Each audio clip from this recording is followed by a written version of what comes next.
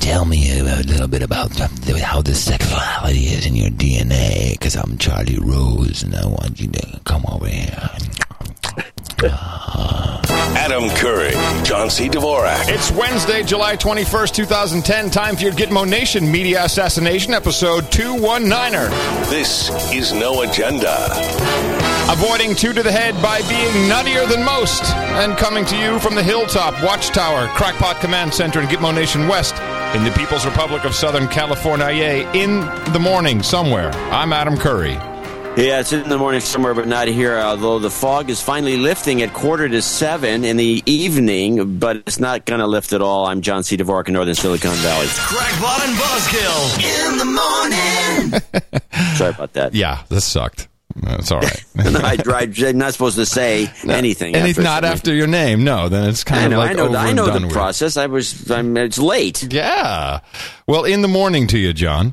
In the morning to everybody listening in all ships at sea. And to the human resources who are listening live at noagendastream.com, in the chat room at noagendachat.com. I hope you are all nice and charged up because your government needs you that way. Actually, I got a funny... let me set my timer here. I got a funny picture from... Let me see, who was that from? One of our producers. Shoot, I forgot his name. He sent me a picture of a military base. I'm going to pull it up right now. This is of Fort Knox. And so this Fort Knox gold. There's this. I thought it was it's Fort Knox. I can't really see. Yeah, it's Fort Knox, the gold place. Strength. No. This is there's a big tank at the gate. No, this is tank of gold. This is Fort Knox. Isn't that a military base? Yeah, it's where they keep the gold. That's actually a military base, too. I didn't know that. Well, somebody's got to guard the gold. Okay, it says Fort Knox, strength starts here, and underneath it, and this is like a huge granite stone, it says, home of the Human Resource Center of Excellence.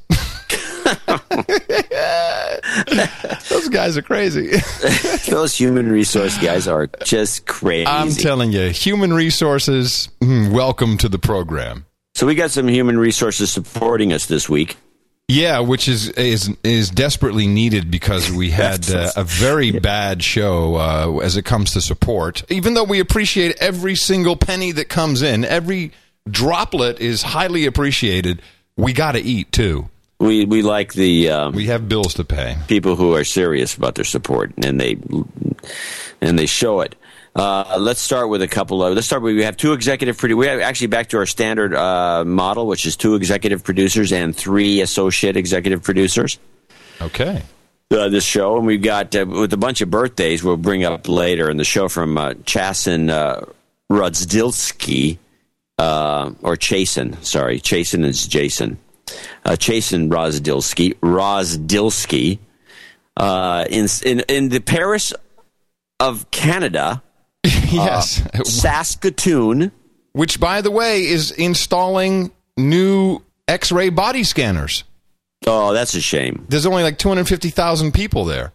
Yeah. And yet they're going to get a $300,000 body scanner. Useless body scanner. Anyway, he gave us $500 to finalize his knighthood. Yes. Well, actually, no. C.G. Meyer. I don't think.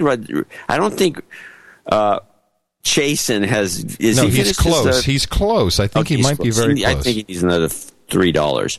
C.G. Meyer is the one who's finalized his knighthood, and he is from Mont Gambier, South Australia, 333, of course, and he says is finishing his knighthood. Thanks for the advice from last time, and thanks for the penny. Wasn't it Gambier? Didn't he send a note that I think you pronounce it? Yeah, I think you pronounce it Gambier. I think it probably is pronounced. It's in Australia. They would pronounce it that way. And associate executive producers Eric Wilka in Winona Lake, Indiana, and Eric, our database manager, for some reason put his name in green for some unknown reason.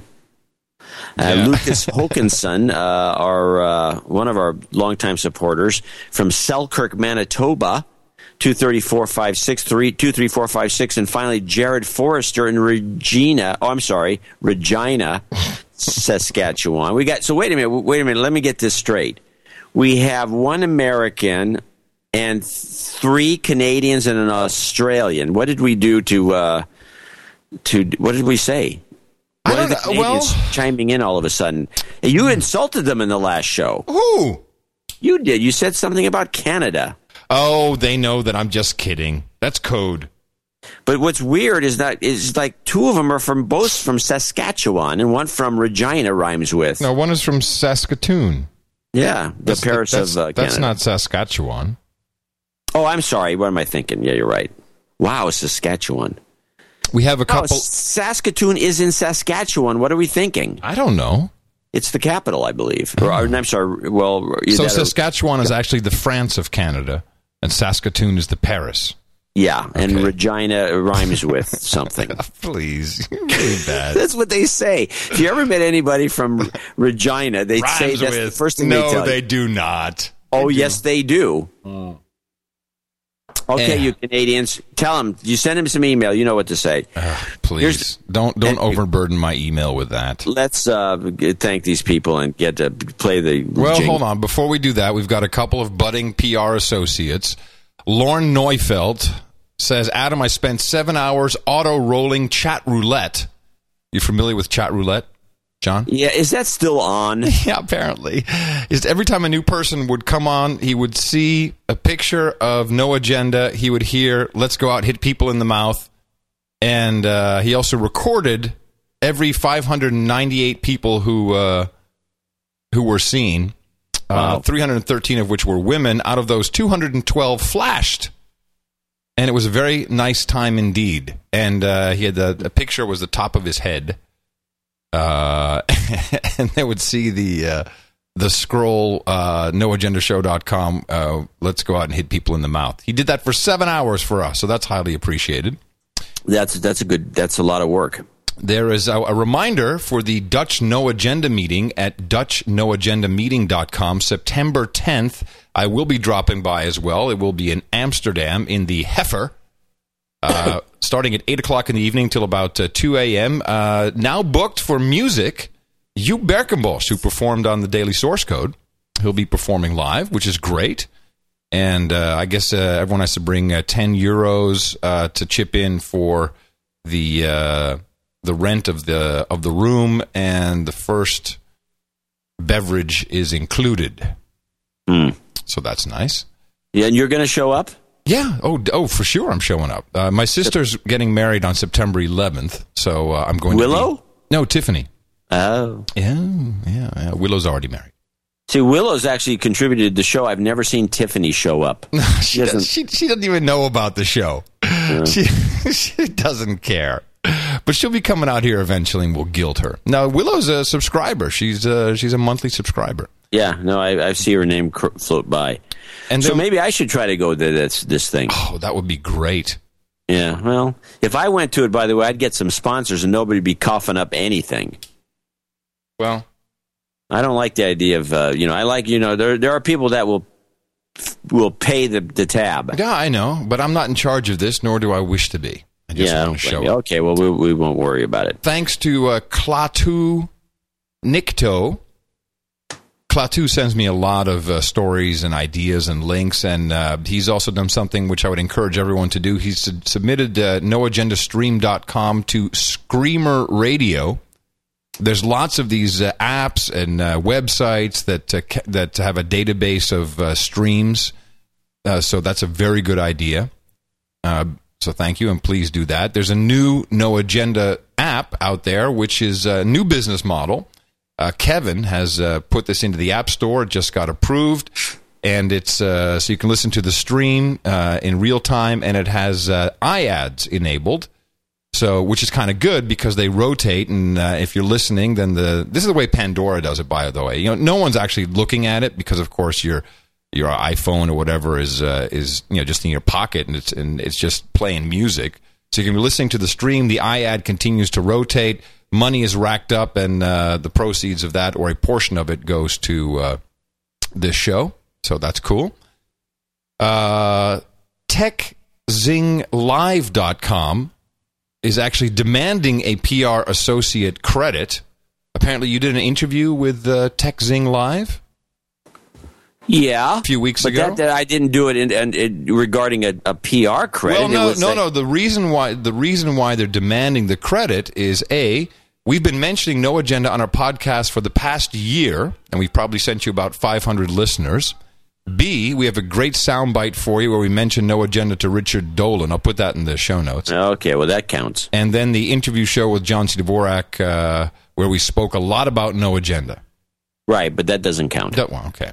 And then finally, yes, it's quite a list today, there's a new website I'd like you to look at, noagendafans.com. Now, this is Paul Couture, and Paul has done some art for us, and he's doing challenge coins, which are, have you seen the website, noagendafans.com? No, I've seen the coins, though. Oh, my God, they're beautiful. Or they will be beautiful.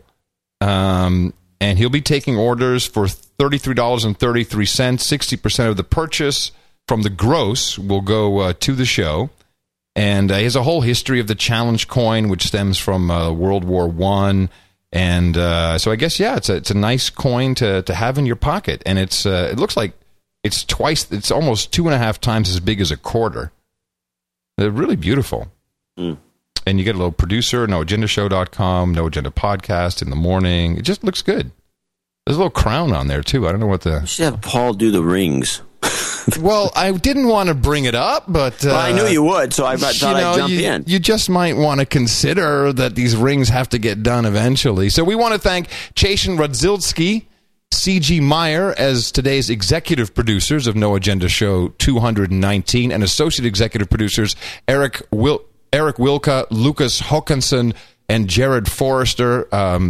You guys, a couple of you returning producers, highly appreciated. You know the deal. You can add this to your ever-growing list of credits as associate executive or executive producer of the show.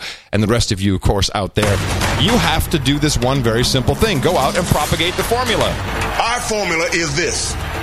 We go out, we hit people in the mouth.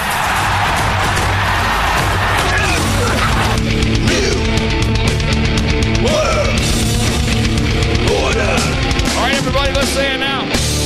Shut up, slave. I found there to be a tremendous amount of news, John. Did you find the same? There's a lot of news, a lot of fake news, a lot of cover-up news, a lot of look-over-here news, lots of look-over-here news. And I want to talk about that when you feel like it. But I think that I'm pretty sure I know what they're trying to cover up, and I think it's the Republicans, the Democrats, the Conservatives, and the Liberals all trying to shoo us away from the most important story, or the most interesting story, at least of the week. Well, why don't you lay it on me, big boy? Well, first of all, the breaking thing that's chewing up all the time is this woman who was apparently Breitbart ran this clip of her. Oh, this is the woman who the reverse racism clip of the week. Yeah, and so to make the long story short, because everybody's harping on this, I got the big, and including some of my bloggers, who Shirley Sherrod, who apparently was wronged by the fact that they took a clip out of context. Apparently, she gave a speech to the NAACP where she started off saying, "Well, when I was a local USDA inspector, I ran into this ugly white man, and I thought that he didn't know what he was doing, and I was going to screw him over. But then I got to know, but then they stopped it. That's the clip. They play that clip. And so everybody goes ballistic. And then, of course, the whole clip goes like, then I learned my lesson. I'm no better than anybody else. And him and I are still good friends to this day. I helped him as much as I could. And she goes on and on with this. So the way I understood it is that clip was on YouTube before it was even on TV.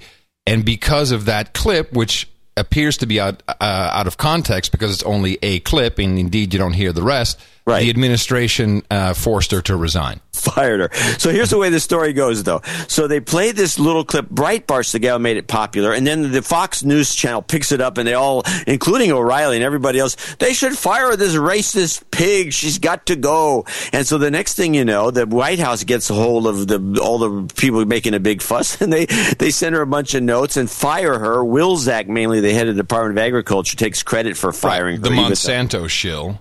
the Monsanto shield. He said, well, it was me, as though the White House had nothing to do with it. And then now they rolled out, then the left-wing media comes out and says, look, you didn't play the whole clip, play the whole clip.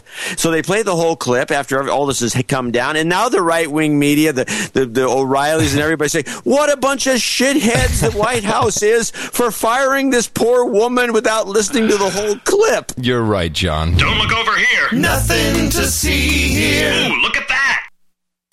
So anyway, but I got the biggest kick out of them manipulating the scene and coming out, the right-wing guys came out smelling like a rose, making the White House could have really made hay with this as a look over here moment by saying, wait a minute, we looked into this and here's the whole clip and these bastards are jerk-offs.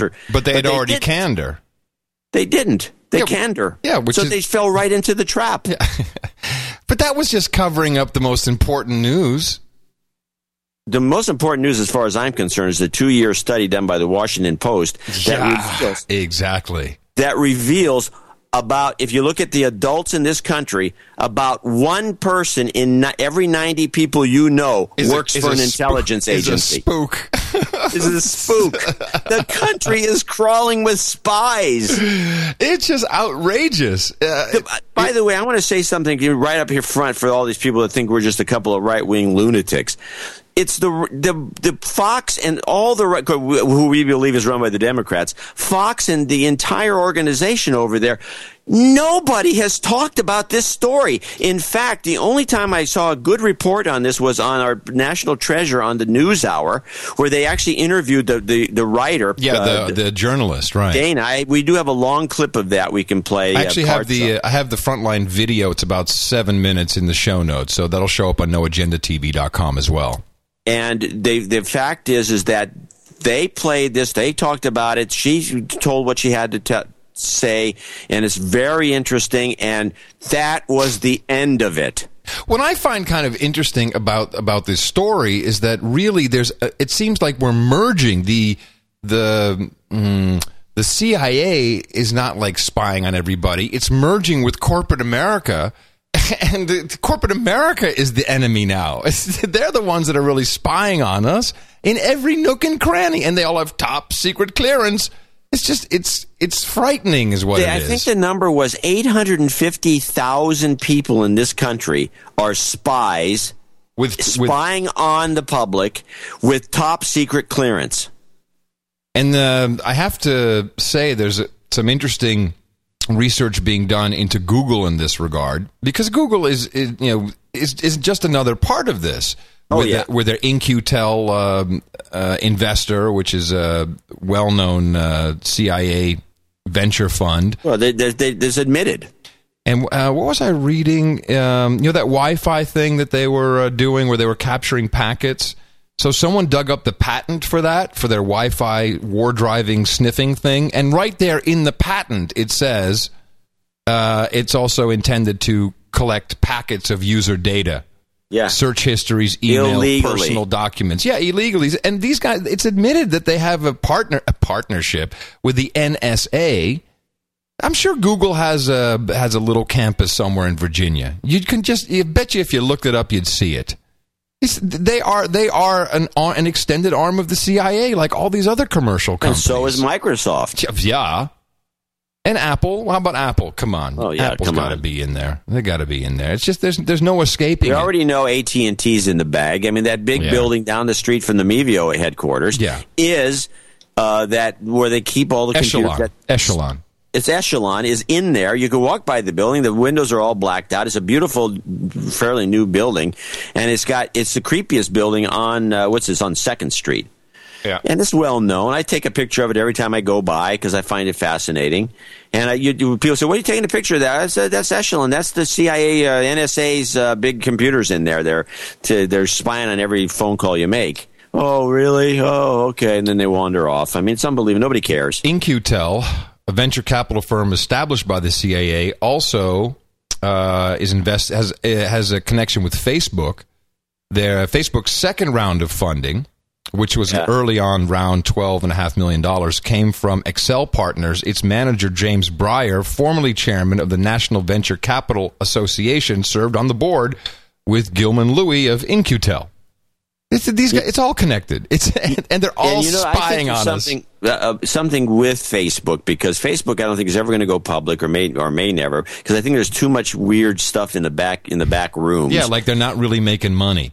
Well, that may be true, or they may not be true, but whatever the case is, they're definitely collecting a lot of information. Yeah. And I think every time Zuckerberg, says anything that might indicate, he wants out, they have something screwy going on. And face it, look at the guy. He's total MK Ultra.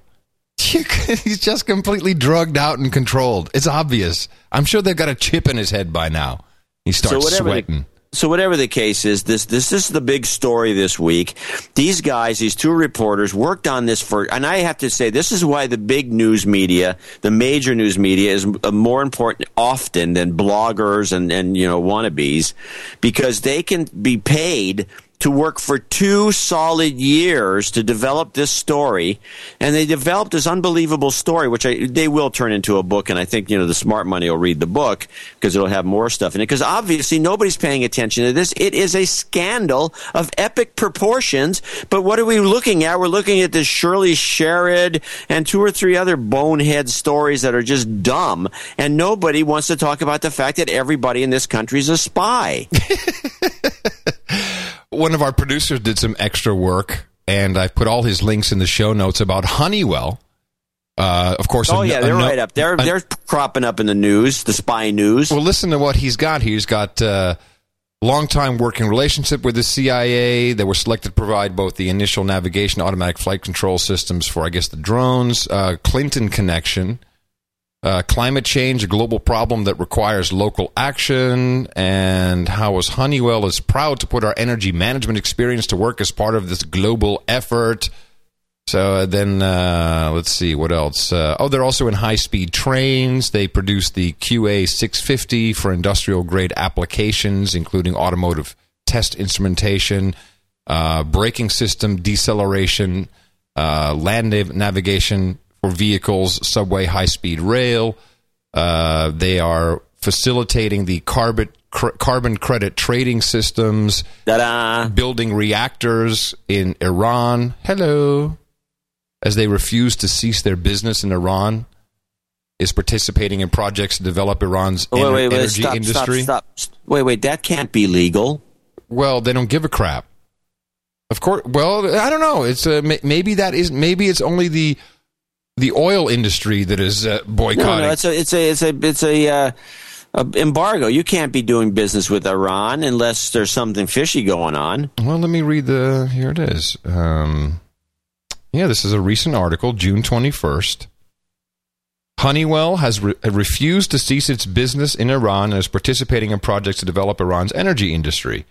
A Honeywell subsidiary, Universal Oil Products, currently engaged in expanding and upgrading the Arak refinery. Interesting. Well, it says Iraq. No, it's Arak. It's Iran, but it's the Arak. I get it. Arak refinery in Iran.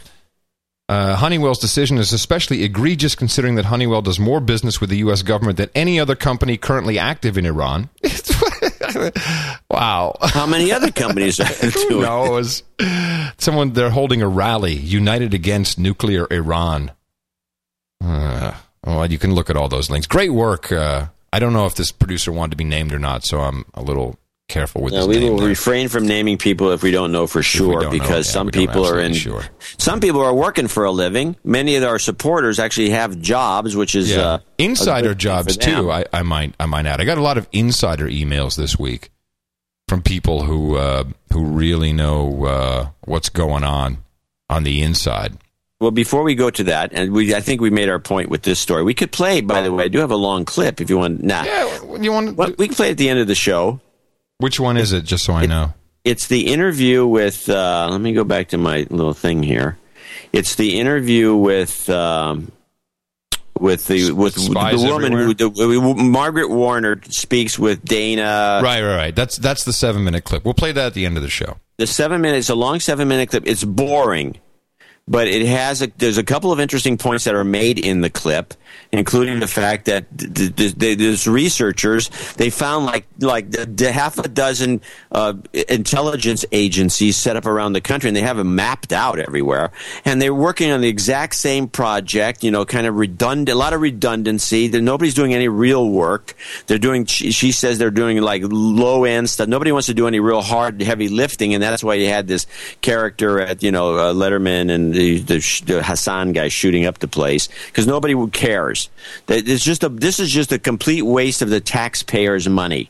And the clip is called Spies Everywhere. Yeah, we'll play that at the end of the show. We'll play that after the show's over. I just wanted to mention one thing just before we got into some more meaty stuff.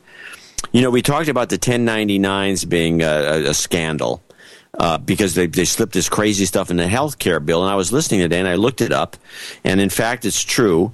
They not only made people – everyone has to do if you're self-employed especially or a small business, you have to do a 1099 for anything you spend over $600 for, which includes airlines. Does that mean we have to start sending our knights a 1099?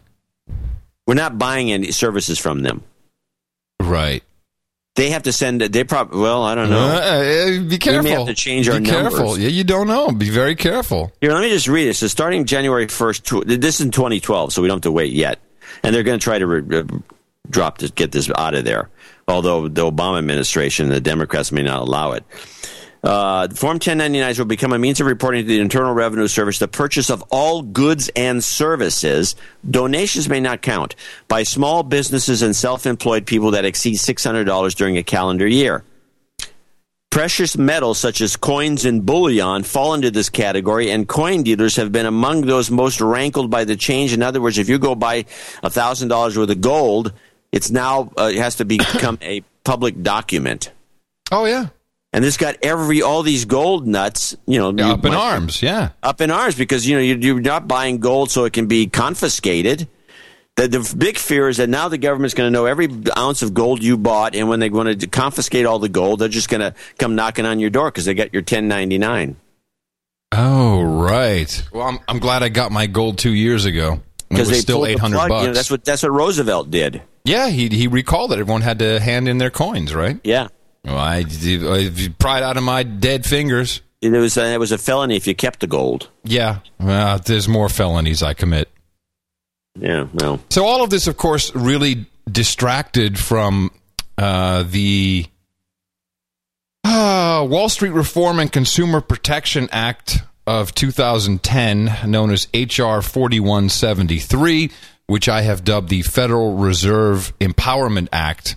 The president signed that legislation today. It is now law of the land. And if you really look at this, yeah, there's some print in there about credit cards and fees, etc. That's the protection part. And then the part where they stomp on you with a jackboot is giving all the power to the Federal Reserve. I know I sound like a broken record, but the Federal Reserve is not a part of the government. It's a private organization of banks.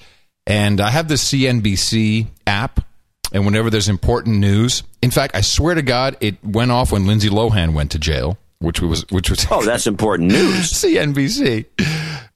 It's been going off all day. Bernanke's out there. Boing. Well, I think we'll have, it's going to be tough time. So now he has the power, right? So now Bernanke has been given the power, and now he's in the foreground because now he's God. He will run everything.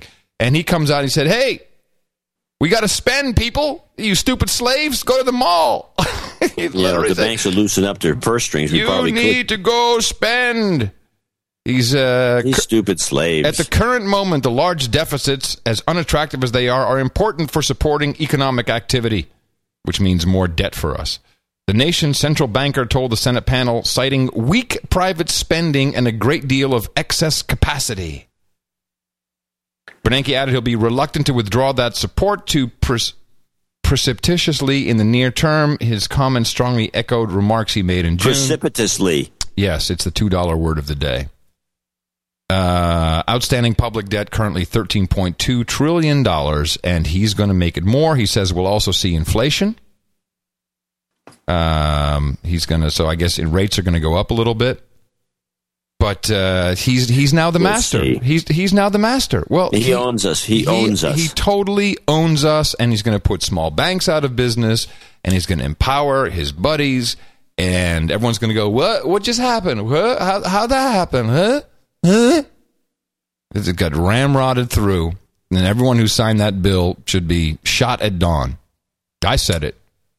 So there's a provision in the law on page 172 of the conference report which may lead to unconstitutional racial and gender preferences being forced on financial institutions. Oh, this is the you've got to have women and minorities part? Becker Posner blog talks about this. Yeah, you must load up with women and minorities in the banks. So the Bank of America was taken over by women years ago. What do you mean? No, it's like they put a bunch of women executives. The whole place is crawling with women. That's it's a bank of women. Really? They might as well call it the women's bank. The chick Seriously, bank. it started some years ago. It's like everybody, all the officers, all the tellers, everybody. You go to a Bank of America, it's all women. Chick bank. It's a chick bank. It's a total chick bank. I hate that bank, by the way. Yeah, me too. It blows. It totally blows. It's one of the worst banks. Our bank is great. Mechanics Our bank is, yep. Mechanics Bank. Mechanics Bank, it's a little bank. You can buy shares in Mechanics Bank. I Really? think they're $13,000 a share. How much? It's like $13,000. Okay, well, maybe It's one of those, they don't really want to trade the stock. maybe next year. Are they public? Yeah, I looked it up. There's a public component, and it's like some sort of preferred shares, and they've been as high as 18,000, Wow. and then they dropped down to like 11 during the crash, and then they're back up to like 13.5. It's probably a buying opportunity if you got $13,000 to buy one share. Yeah.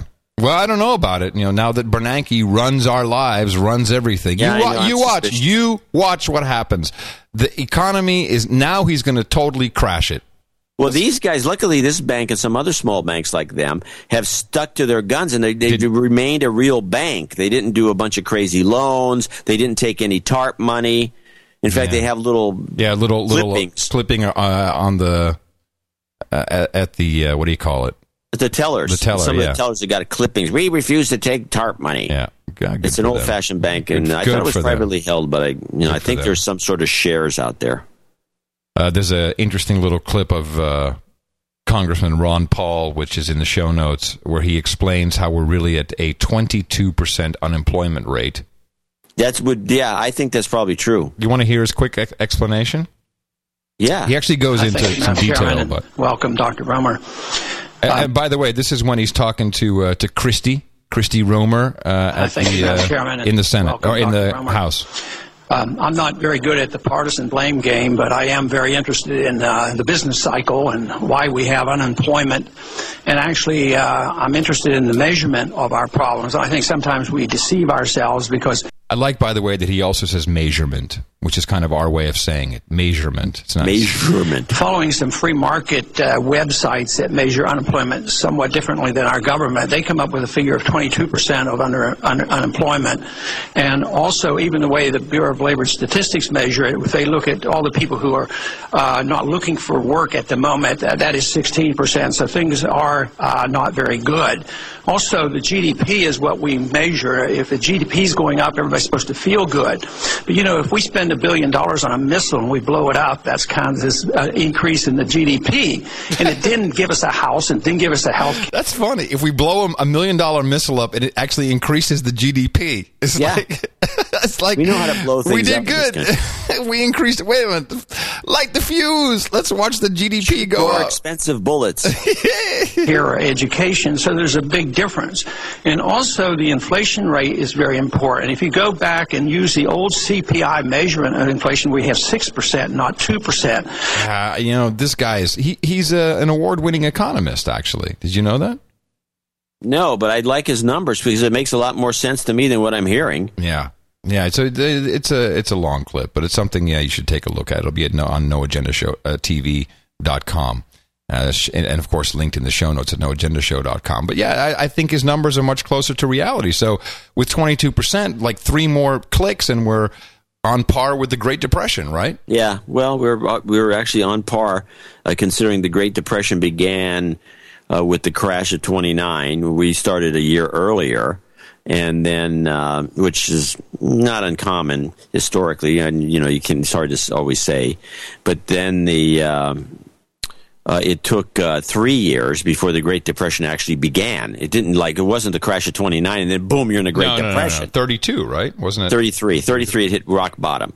And so if it's going to go on that schedule, then we're either going to hit rock bottom in 2012 or 2013, and then we can start talking. Well, it's going to be perfectly timed for Barack Obama to get ousted or worse, and Hillary Clinton to come sailing right in. She's all over the news now. Now she's doing profile pieces, personal pieces. She has a new hairdo, too. Have you noticed the new hairdo she's got? Oh, no, I have not seen the new hairdo. Oh, let me send you this. Send me a link. Actually, I must see it. You have to see it because they make a comparison. Here it is. I'm just Skyping it to you. Well, I mean, she did change her hair when she used to wear that crazy band across her head. Yeah, well, no. Take a look at her now because she looks exactly like George Washington. Take a look She's at the going for it. She is totally going for it. It's like, hey, you know what? It's my turn at bat. I'm going to look like our founding father.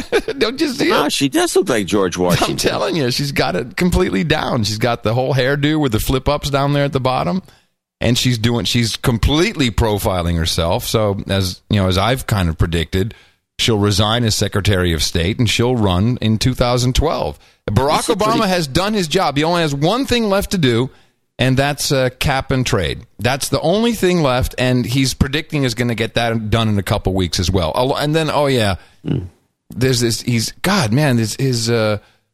His weekly address, which I don't want to play it for you, but all he's doing is, in fact, he came out in the Rose Garden. I think it's like, the Republicans, they don't want you to have any. They don't want you to have any unemployment benefits, and they're using parliamentary tricks to stop the vote, and I don't even know what's true anymore. I really don't. No one's really reporting anything in depth on what's going on with that.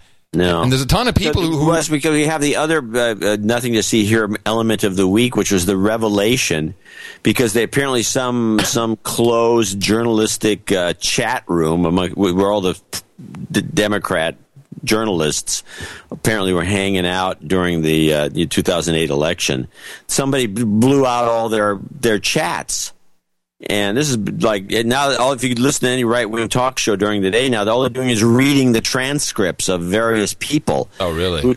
And it's all the same thing. We can't let that happen. Obama's Jeremiah Wright thing has to be suppressed. We have to stop writing about it. I haven't seen this. Oh, interesting. Oh, yeah, this is the news all week. I mean, this supplanted the other story. Yeah, and then they say, no, if somebody says the Jeremiah Wright thing, call him a racist. That'll shut him up. Oh, it's the Ministry of Truth chat room. Yeah, the Ministry of Truth chat room. It's actually quite... That's great. It's kind of interesting. It's not, I don't think it's as interesting as these guys think it is, but it's just a bunch of guys gassing, But, it shows you... We already know that there are a bunch of Democrats that run the media. Let me go kill this phone call while you bring up the next point.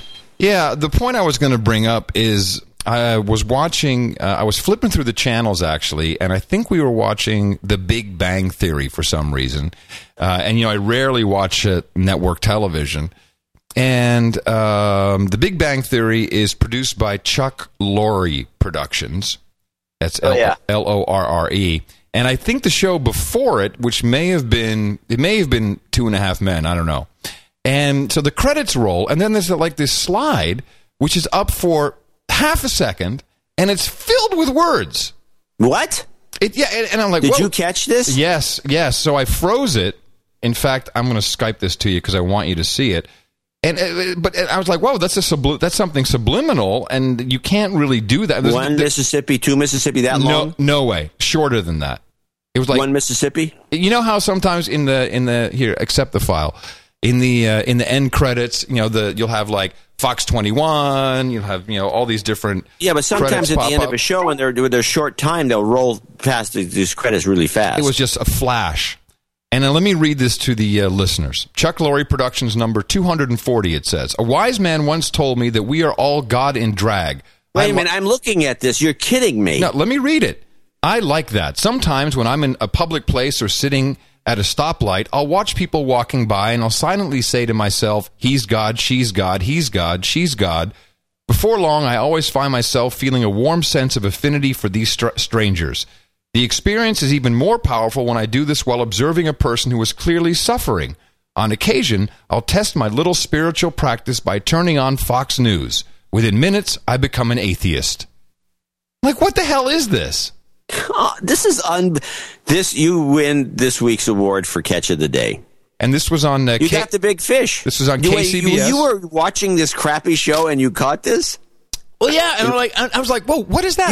Wait a minute, you were watching The Big Bang Theory? People gave me crap for watching Bonnie Hunt. I told you I was skipping through. Christina's here, and she's like, oh, I like The Big Bang Theory. So we watch it.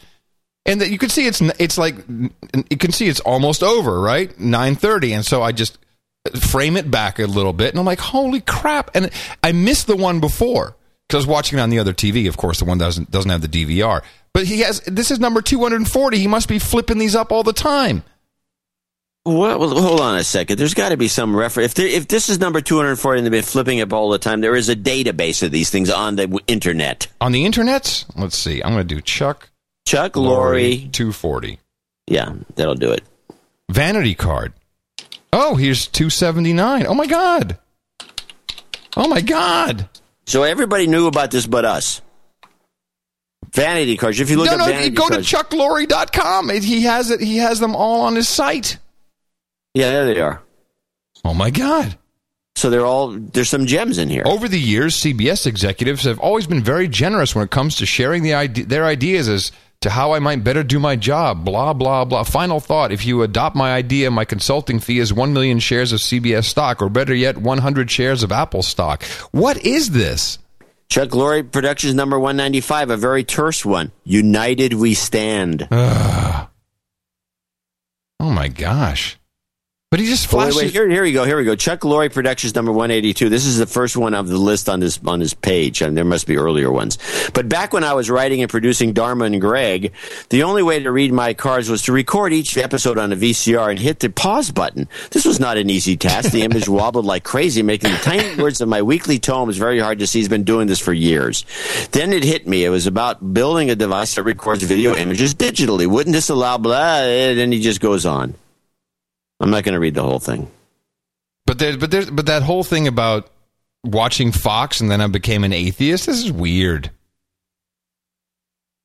Here, 210. Change your mailing address and briefly reconsider drugs, alcohol, food, sex, and TV. Whatever.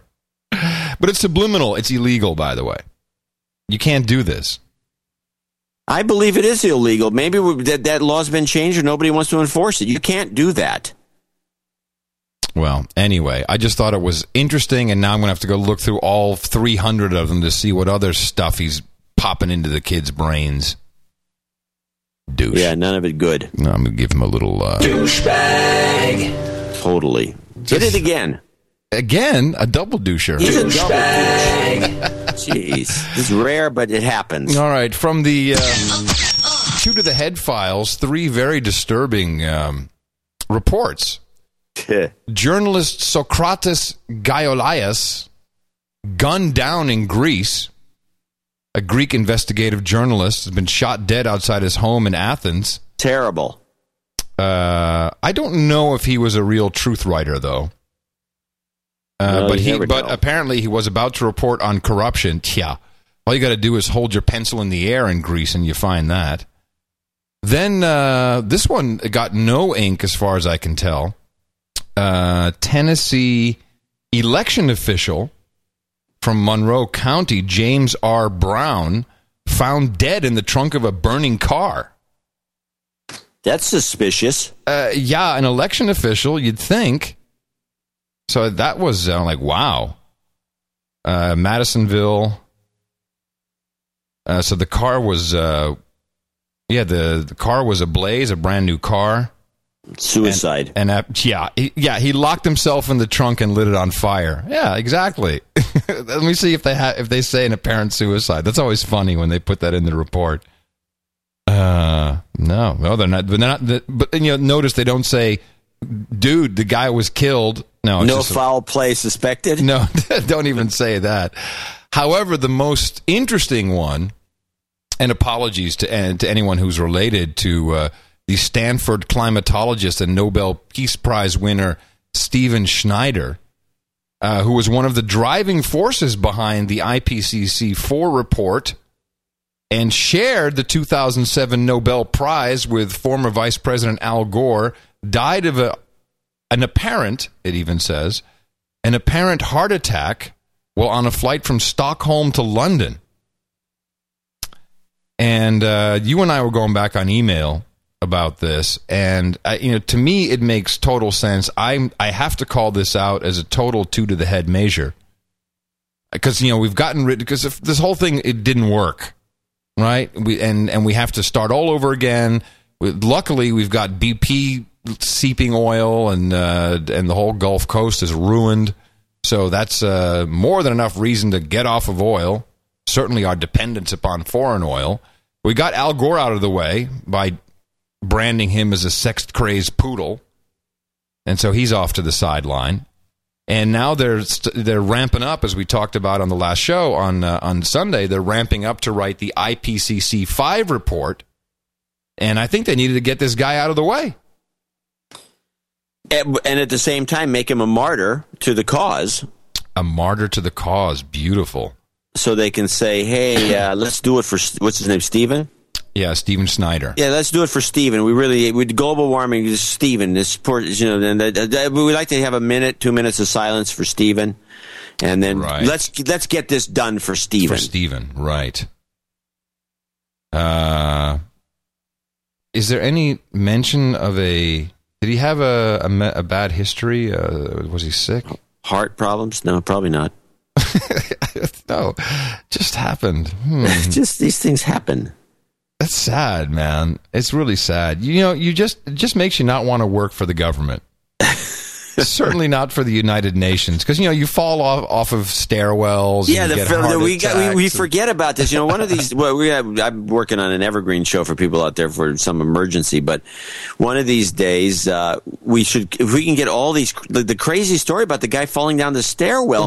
It's like 3 or 4. Yeah, there's a bunch of these guys. Whoops, whoa, there he goes. Throwback. We got a note from a No Agenda Minuteman, Matt. In the morning, guys, I just got back from my parents' place where my dad told me a story that my uncle had told him last Saturday, and it blew me away. It blew us away, because you and I both received this email. His uncle apparently went to a Minnesota Twins game in April, and he struck up a conversation with the man sitting next to him, and Matt's uncle said, well, what do you do for a living? Turns out the guy's a retired JAG officer from Washington, D.C., and he was in town for an anti-terrorism conference in the Twin Cities. Perfect. Catch a game while you're fighting terrorists. And he now works for a law firm in D.C., which is nothing but retired JAGs. What does JAG stand for? Judicial something? Adjutant General, jurist, jury. It's something to do with the, I don't know. I have no idea. I don't know. Okay, I think it's a legal arm of our armed forces. I'll tell you what. I have a thought. Let's look it up on the internet. Why don't you ask the CIA? I mean, Google. So this firm that the guy works for specializes... Judge Advocate General Corp. The firm specializes in anti-terrorism and intelligence. So his uncle said, hey, well, since you would know, what's the next big terrorist attack going to be? And the guy gave him the answer. And for those of you who've been listening to this show, will recognize this story, and you'll be blown away. Yes, because we dreamed it up long ago. Yeah.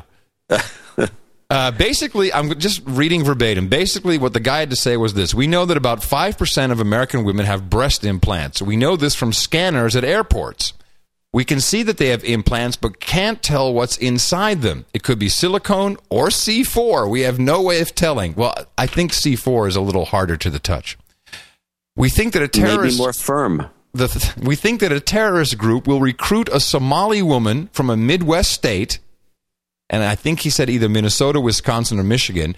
They will bring her over to Somalia to have a mastectomy and put fake breasts filled with C4 on her instead.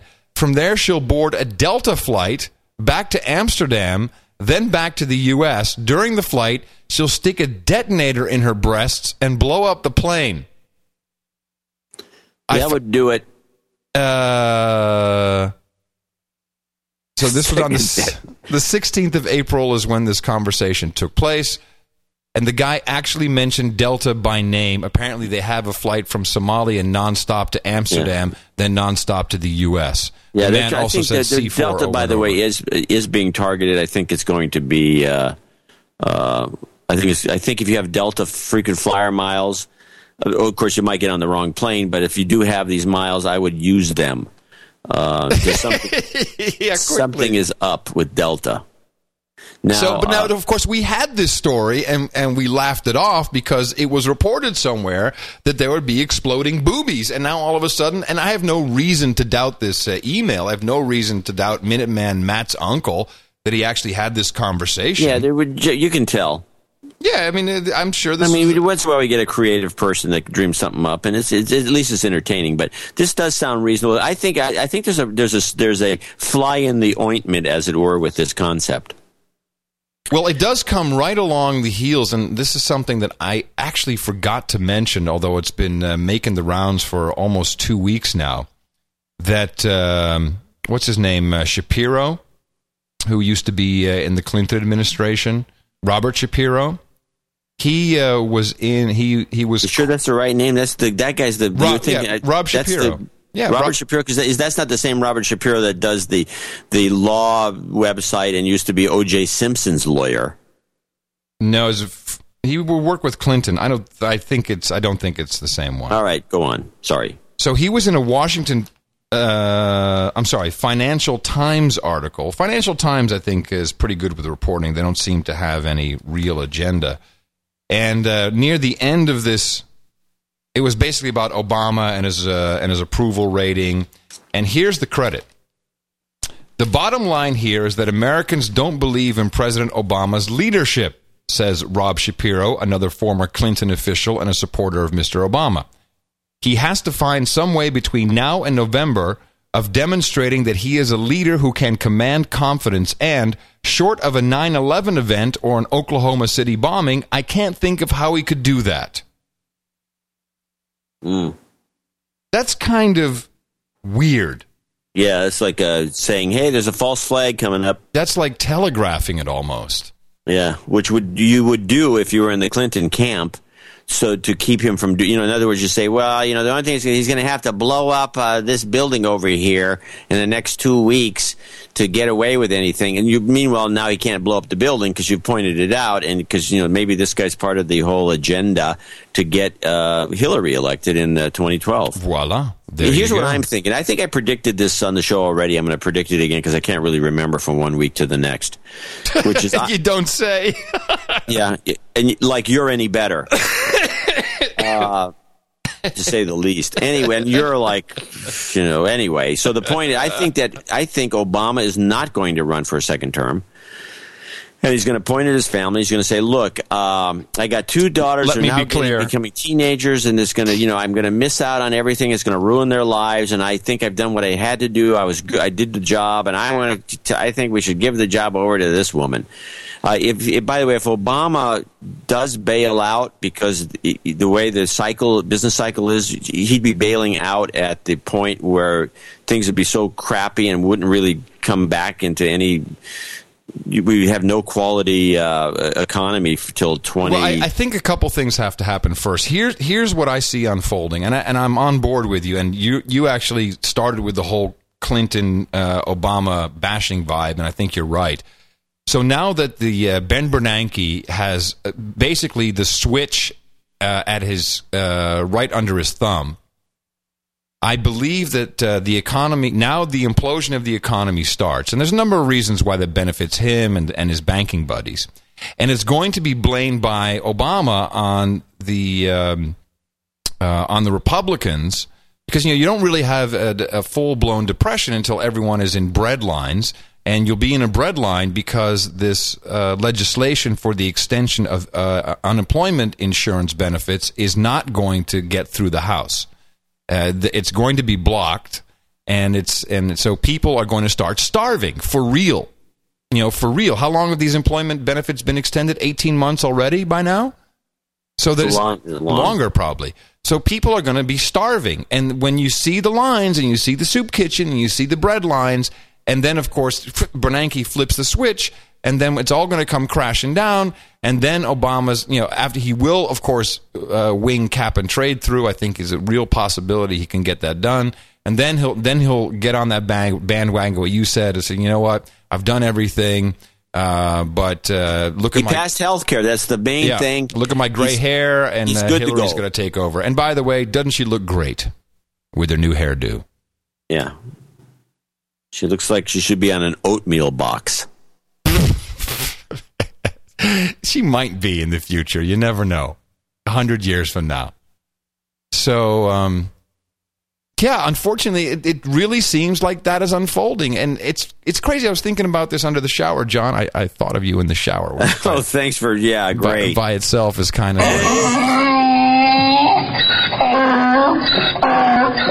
I was thinking about how much closer you've come to my thinking in the past 2 years.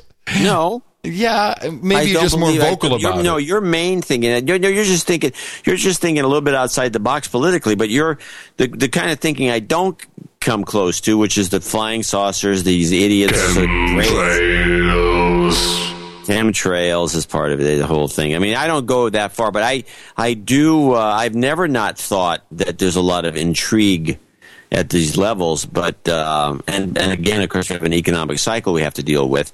Right. And the fact of the matter is, Obama is not looking good. He's not taking the bull by the horns. He's not showing leadership. He's not saying the buck stops here. They fired that poor woman Shirley, for no good reason when they could have made hay with that. But they jumped to conclusions. It's kind of frightening, by the way. Excuse me. The message of jumping to conclusions over this Shirley thing is subconsciously sending a terrible message to the public that, oh my God, they're idiots. If this guy sees one test missile from Russia, he's going to push the button. Yeah. This is not what you want as the president. I think I had another Obama bashing story. Let me see. I've actually made a subheading in the show notes. By the way, you can bash Obama a little bit more in the office and other places in public where... Oh, you can do it now. Yeah, now you can do it. You can do it. Yeah, I know. Well, they don't say anything. They're very sheepish. I know. Our national treasure... I might as well do that one, too. Our national treasure... Actually had a great report, and they were talking this Weekend Edition Saturday, headlined, Obama's Very Good Week. I guess they didn't get the memo. It's time to bash the guy. Let's see who they're sponsored by. Hold on. It's always fun to listen to who NPR is sponsored by. Let's. I don't want to listen to the story. You can listen to it yourself in the show notes. But since I have the audio file here, I might as well listen. It's coming directly from their NPR media player. Let's see. Support for NPR comes from the Cedars-Sinai Center for Minimally Invasive Gynecological Surgery, offering fertility-sparing fibroid surgery. Yay. Learn more at 1-800-CEDARS-1. Yeah, that's a life-threatening disease. That's right. If you can't have a baby, that's a commercial. It's a total commercial. They have a bunch of commercials now, including the ones for, LifeLock and whatever. And Carbonite. So there's a Carbonite, and here's our code. So NPR. So I got a couple clips I want to play, unless you're still going to stay on this. I was thinking maybe we thank some people for their support since we. Are we at the show? Yeah, we're already up there, and of course we don't have Cedars-Sinai sending us money for birthing clinics. People give us some money, and that helps. And Sir John Smith of Alpharetta, Georgia, gave us $100 this weekend, as much as he looks forward to, and would love to get a Knight's ring. He doesn't want any of the effort of making it to cut into John's C-SPAN time, because we all know that if you don't watch C-SPAN, well, I'd have to. Yes, you don't have to. C-SPAN. And William Hyatt of Springdale, Arkansas, gave us $100, and he has a note that he sent us, which I now have to go find. And we'll read it at the end of the birthday thing. William Hyatt in Springdale. Oh, okay. No, I don't have his note. Well, I've got it. Okay. I'll go find it. Okay. Peter. I have his note right here. Oh, do you? Okay. It's actually a great note. He donated $110.20. That's 55, the double nickels on the dime times 2 for my wife and I. So no man could call me a douchebag for not donating. In fact, I think you get de-douche for that. You've been de-douched. And he had a really interesting... I love it when the bass... How come it only shows up as $100 on the spreadsheet? It should be 110. Well, PayPal takes the money. No, this is not... This would be pre-PayPal money. Well, this is William Hyatt's email. So he said he had to go back and donate again because of this amazing karma story and has some magic numbers in it, which was great. Oh, he might have another smaller donation. Okay, so he went for a job interview and he felt he did pretty good. Found out while on the interview it wasn't quite the job he hoped for. He didn't get the job, but a good friend of his did, and it was a much better fit for this particular position. This was his first time when he was donating for karma. At the time, he emailed us and said, hey, the karma had failed. He says, I wasn't too bummed out about it because I didn't get it, and of course his buddy got it, but he didn't understand how the karma could fail. It's impossible.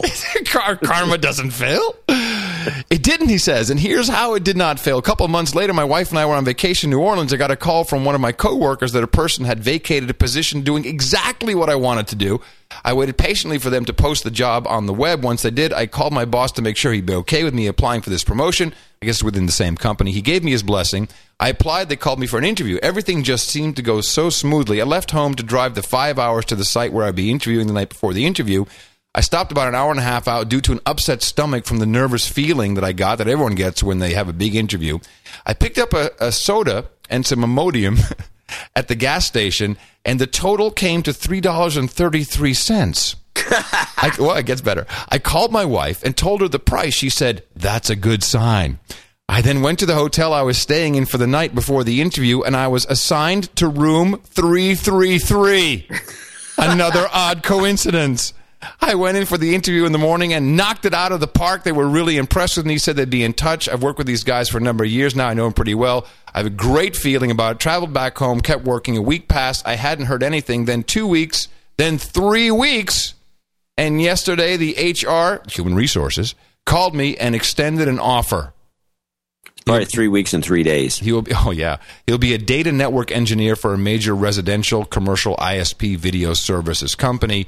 Karma not only got me the job I wanted, it also kept me from getting the job I really was not fit for, even though I felt a strong desire to do it. So here's another $100 just to shore up the good luck. There you have it. Yay, yay, yay. Now, and we have no proof about this karma, but it does seem pretty coincidental. Yeah, that was a good story. It happens a lot. One of the best stories yet. And hopefully it gets posted on our karma site. Peter Morris, Elmhurst, New York, at $94. He's donating what he made off selling his iPhone 3G online. Decided to donate it all to the show. He made $94. That's it. I figured I could do more than just my $5 subscription. I also needed karma for at least one of the following to happen. So he's got like a karma list. I'm looking for a better job, A. 2, my girlfriend is looking for a better job. 3, I am learning Objective-C in hopes to build my own iPhone app. That's a good idea. Yep. I was inspired by the Big App Show. Thanks to Adam for an amazing app. I would recommend looking. Adam actually wrote this note. Keep up the good work, and I hope my little contribution monthly in this money helps out. Thanks for inspiring me to be more informed and be a better citizen, which is, of course, what we do. Yes. And I would recommend looking at TapLinks if you're building an app. It's a good framework. TapLinks. Todd Simmons, or Sir Todd as we call him, 8 Mile Plains, Queensland, 6954. Sir Todd here. I wish it was more towards my triple knighthood, but alas, taxes screwing me. My girlfriend owed me $80, and this is what the exchange has given our. This is what the exchange has given our cause to NA. Bad sentence. I think she was number 26 or so for the female No Agenda contributors. Another dame, if I have my way. Well, hopefully you will have your way with her. Hey. And what? Dame Wait. Did I miss something? Is someone offering his sister? Did I miss? This is what she said. Hey. Dame Tanya, New York, our old pal, $69. She's Le 69. She's replacing her with the 3333 program, which you want to mention in a minute. And she wants to be on the mothership, apparently. Oh, yes. She'll be 69ing away on the mothership. She wants to create her own art from still my favorite album art, which I think was Paul T, but I need a higher res version of something. She's got I'm going to send to hook her up with the. Go to No Agenda Art Generator and start there. .info. .info. Yes. David C. Pugh, who I think we have a birthday here. North Canton, Ohio, 55 double nickels on a dime. Robert Luliano, Castleton, New York, double nickels on the dime. Looking for karma. Good for, you'll find it. And William Nichols, Hi John, who's in White House, Ohio. Hi John and former spy Curry. Former Soviet spy. Soviet spy Curry. I've been listening to No Agenda since the beginning, finally donating. I'm also currently fundraising in honor of my dad, who was just diagnosed with a late-stage cancer, and my mother, who I lost unexpectedly to cancer. If you could mention my site, www.ridecanceraway.com. Hey, man, we're hoping for some karma for your pops there. Ridecanceraway.com, and it has to do with, apparently he's going to be riding from New York or from San Francisco to Los Angeles. This is a bicycle thing. Mm-hmm. So check that out, ridecanceraway.com. Ricky Pierce, Sydney, New South Wales, is a knighthood layaway, and Val Communications. My name is Oleg Rakitin, brother of Sir Konstantin Rakitin. Keep up the good work. When will you make it possible to donate through Google Checkout? I actually have an account. We can set that up pretty soon.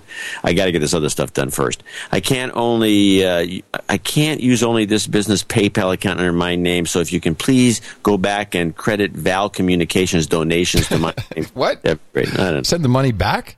Val Communications, executive producer in late January, donation of $222.22, and he wants to get a boarding pass, and he's going to work on that, I guess. Right. We do have a program. We also have... Can I do the birthdays for a second? We got a couple that... let me just mention Jeffrey Glennon and Hans Petterfeld in Oslo, especially Hans. He's... tried to tell his two friends, Jack and Lars. Believe it or not, there's people named Lars in Norway. I hope they have by now, which is John, I think, in Norway. I'll push them again and have them call him out as a douchebag. And he'll do some recruiting. Okay. All right. It's a birthday on No Agenda.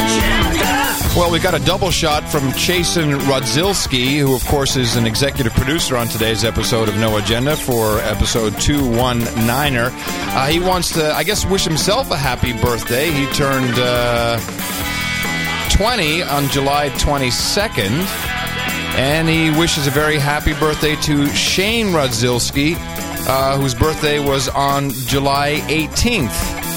And then David C. Pugh turns 20. I don't know what his age is, but it's his birthday tomorrow. Happy birthday on behalf of John, Adam, Eric the Shill, and all the No Agenda HQ folks. It's your birthday, yeah.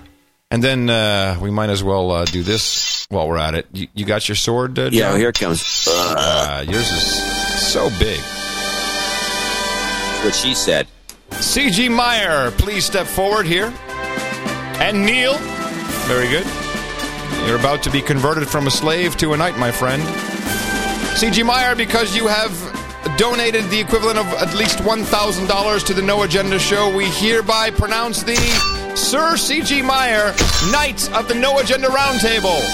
Please step up, enjoy our hookers and blow, and the ring, which you'll get very soon. So we have a program that we offer, which is a boarding pass to the mothership for a subscription of $33.33 a month. Now this is it's a real commitment. This type of support, and if we can get this type of support, wow! I don't even know if we can fill up the mothership. I hope we can. Well, we have 1,000 seats. Yes, well, it's standing room only, actually. And I saw someone actually. I'm protesting the standing room part.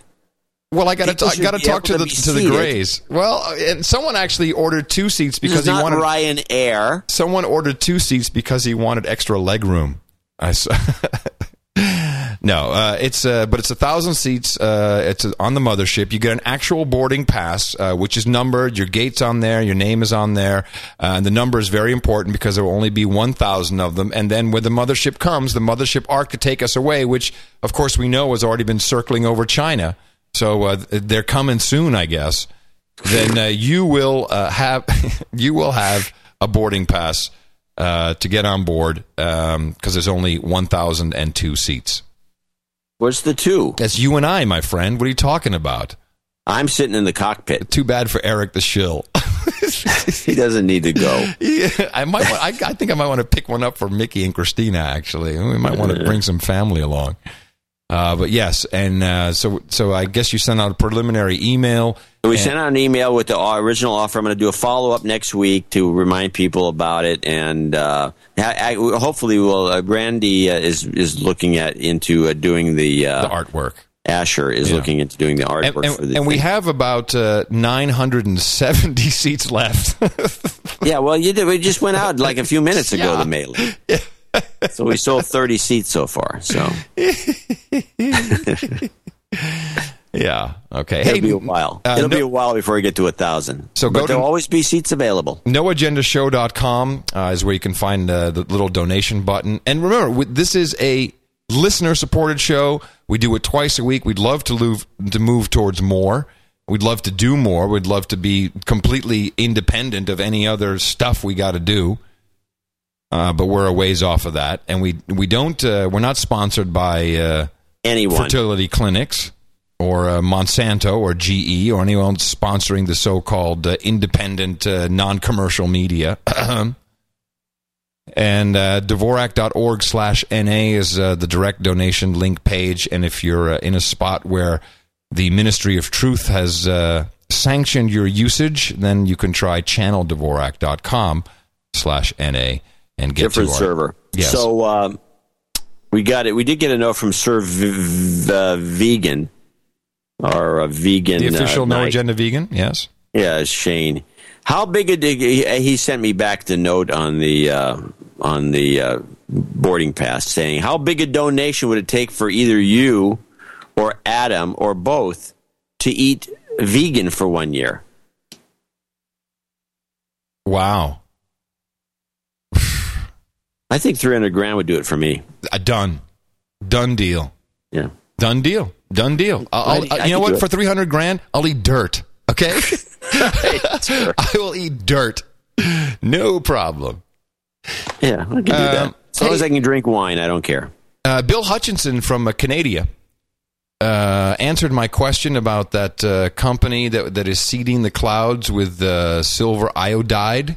Yeah. And of course, I questioned. Silver iodide is listed by the EPA as a primary toxic chemical, and if it's coming down in the form of hail, then it's probably touching you, and that may not be good. Yeah. And he says, listen, the cloud seeding is paid for by the insurance companies to reduce insurance claims, apparently from huge hail, not by the government. And treating people for ailments associated with their exposure to silver iodide is paid for by our government through our socialized medicine. So we're all good. It's not good to go. But I also got a link to this Weather Modification Inc. Oh, my God. John, they're everywhere. They are. If you look at their programs, they have a map. And so if you go to weathermodification.com. Yeah, we'll have a link in the show notes. Yeah, so I click on the United. So they're in the United States, Canada, Argentina, Mali. That's in Africa. Morocco, Spain. Where else are they active? Greece, Turkey, Saudi Arabia. So all of the United States. And I go to the projects for the United States. Oh my gosh, Delaware, Illinois. Nevada, New Mexico, North Dakota, Oklahoma, the Panhandle, Santa Barbara, Texas, Arizona, Utah, Wyoming. Just tons and tons of projects where they're putting silver iodide in the clouds. I don't want to say anything but spraying. And NoAgendaTV.com will, of course, have that great video that's been doing the rounds this week of a KC-10 tanker plane apparently dumping fuel. They had, the planes do dump fuel once in a while. Yeah, this is not a fuel dump, and they've got nozzles. They have nozzles on the wings. This is a hoax. It's not a hoax. This is all right. Whatever. I don't want to argue with you. It's I have no empirical proof yet of chemtrailing, but wow, this looks like it. So I ran a piece on the blog, by the way,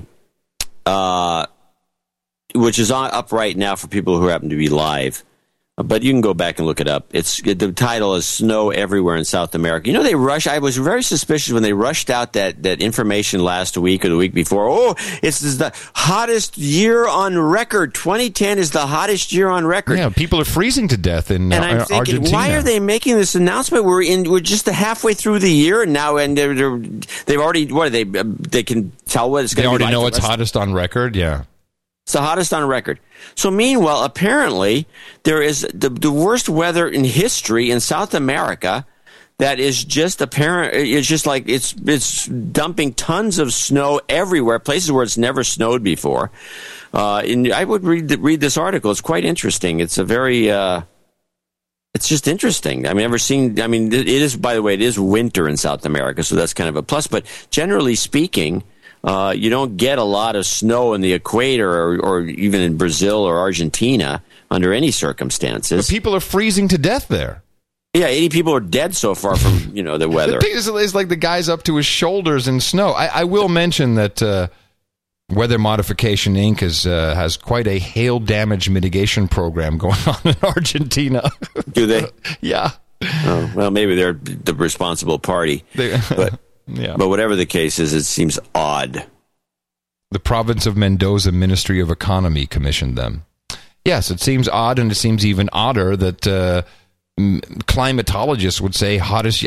Forget Argentina, hottest year on record. We're only halfway through. We're not we're barely halfway through. I got the sense that they were rushing this out for some reason, and when I got this story, I said, well, maybe this is the reason. They don't want to get these numbers in there because it's going to screw up everything. So the story that infuriated me the most, and then I'd just love to hear some of your clips, John, because you got a couple that we haven't dealt with yet, is this story. And usually when I talk about this, it's about elitists in Europe, and they're tied into European justice systems. Well, guess what, folks? The pedo bear strikes again, this time in our very own United States of Gitmo. Hedge fund mogul Jeffrey Epstein, free man today, 5 years, just 5 years, after he was first accused of sexually abusing underage girls. And this is unbelievable when you read this story. This guy, who, by the way, had his friends all the time on his plane flying around the country, his friends such as, let's see, Bill Clinton, Prince Andrew of Gitmo East, Israeli Prime Minister Ehud Barak, New Mexico Governor Bill Richardson, former Treasury Secretary Larry Summers. Dude looks like a pedo bear. Just a few of the prominent passengers on his many private jets. This guy literally had like a system, pulling 12-year-old girls off of beaches in Palm Beach. He was trafficking them, flying them on his planes from in and out of the country, which actually, if you have Yugoslavian girls coming in, that's a whole nother offense. And the judge just, it's 5 years, just go sit there and make some pasta in your cell. Oh, do you know Bernie Madoff? Here, let me introduce you to him. The guy got off with 5 years, and this article, which was written by the Daily Beast, is so frightening. Have you seen this article, John? No, I was looking at the Channel 12, CBS12.com site to catch up. My goodness. Palm Beach police identified 17 local girls who had contact with Epstein before the age of consent. The youngest was 14, many younger than 16. And that was just one of his many homes around the world. He owns property in New York, Santa Fe, Paris, London, the Caribbean. And also one of these fantastic modeling agencies was involved. No. Oh yeah. That's that douchebag who runs Fashion TV. Have you ever looked into that guy? I don't even get Fashion TV. Well, yeah, I think you do on the satellite. Fashion TV, it's basically a camcorder of fashion shows and parties, mainly parties. And it's Isn't that on current? You sure that's not running on current? It would make sense, but it might.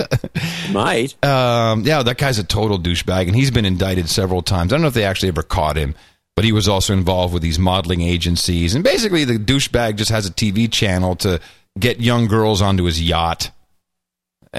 Sickening. But the tie-in with all these other elitist dickheads and the justice system, and how the and how he got off so incredibly lightly is just sickening. Well, if you get that kind of money, you can get a short sentence for that kind of thing. Because yeah, but it just shows that people within the justice system are compromised because they're a part of it. They're a part of it. Well, you should look into the judge. Screw that. Now, these are the guys I'm actually afraid of. But I'm not afraid of it. It's the pedo bear I'm afraid of. I have nightmares about the pedo bear.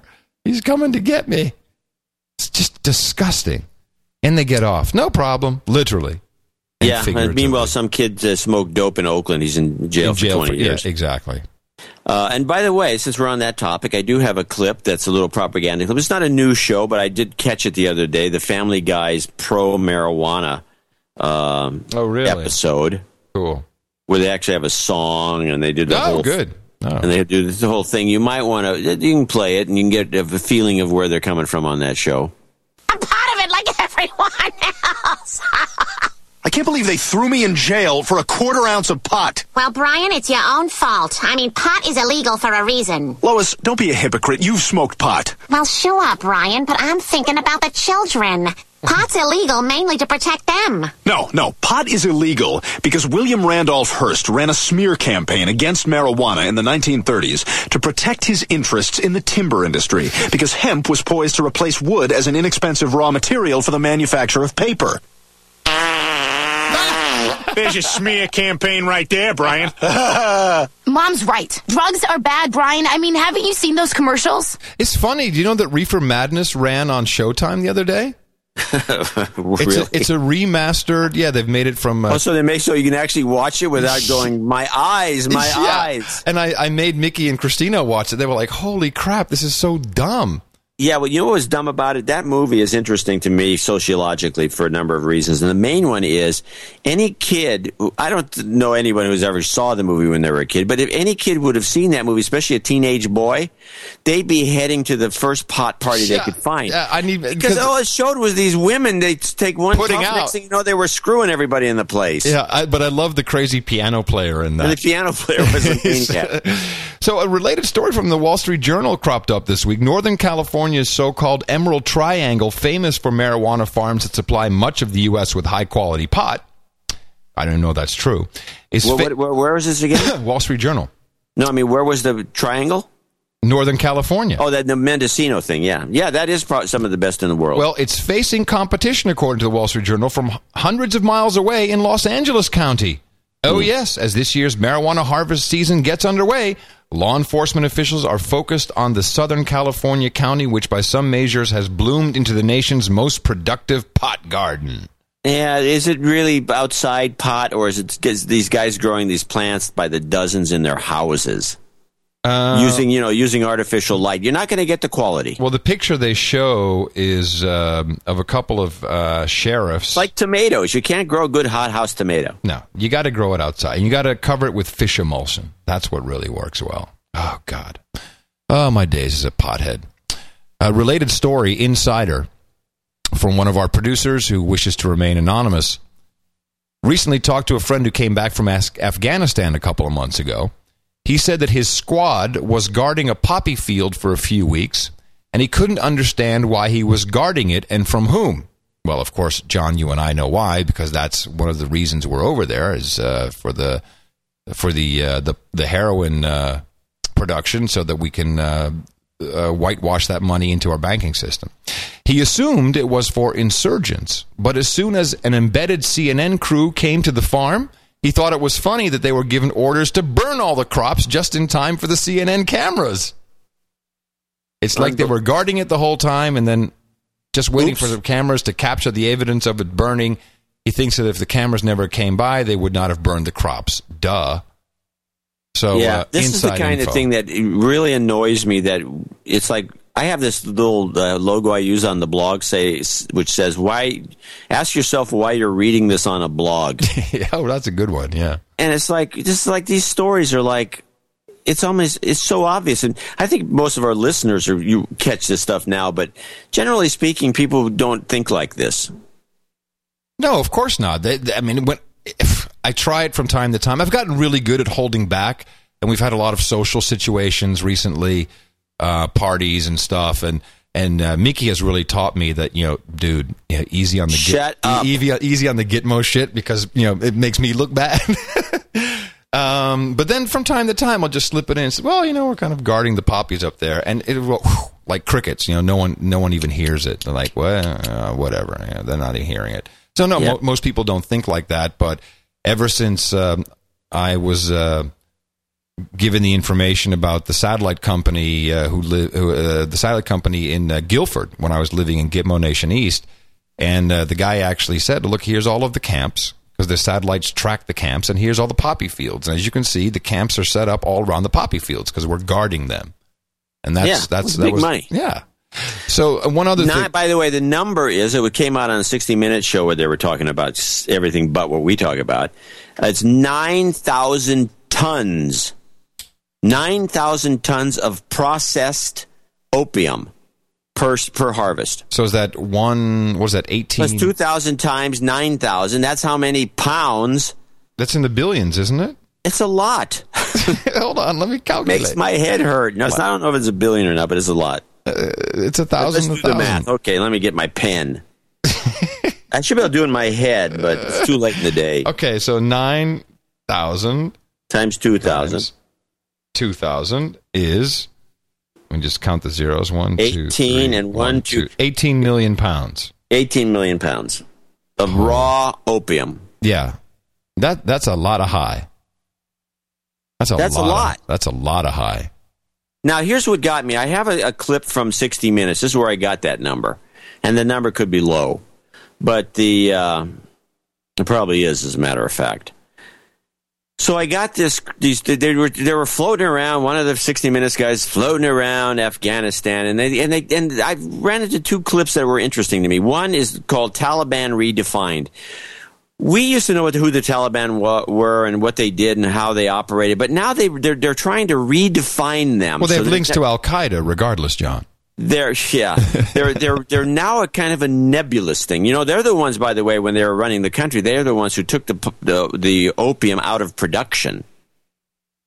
And they killed it. They completely, it was down and was gone. I mean, they blew up some other shit and they were unfriendly towards women, but they stopped the heroin production. They stopped it. Exactly. Well, play the clip, Taliban Redefined. But the enemy isn't one force. Taliban is a catch-all for a collection of tribes and warlords.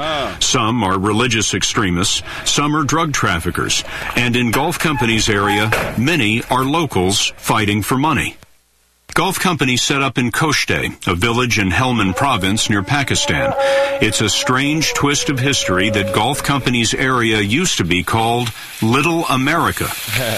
In the 1950s, a massive U.S. foreign aid project dug the canals that now feed half of the world's heroin poppies and shoulder-high marijuana. Oh, my goodness. That's amazing. Is that a beauty? Yeah, we actually irrigated it. And they never make the connection.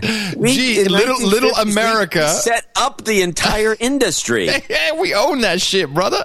We own it. Both prime sources. We dig these irrigation ditches that are now used to feed the poppy fields, and they don't make the connection that we may have had something to do with the whole deal. What fine outlet is this from? This is 60 Minutes, the great journalistic show that can't add 2 and 2. That's the channel that runs those Chuck Lorre things. Well, if you want to hear what they do, here you first get this crappy piece on the Taliban Redefined, where now they're anybody, which makes no sense at all. I have one more Taliban clip to play from that show. You want to play the rest of this? Or Well, that's fine. That's the highlight, believe me. Okay, yeah. That digging the canal. Yeah. So, but play the hilarious Taliban spy. This one I want to set up because you're not going to play much of this one either.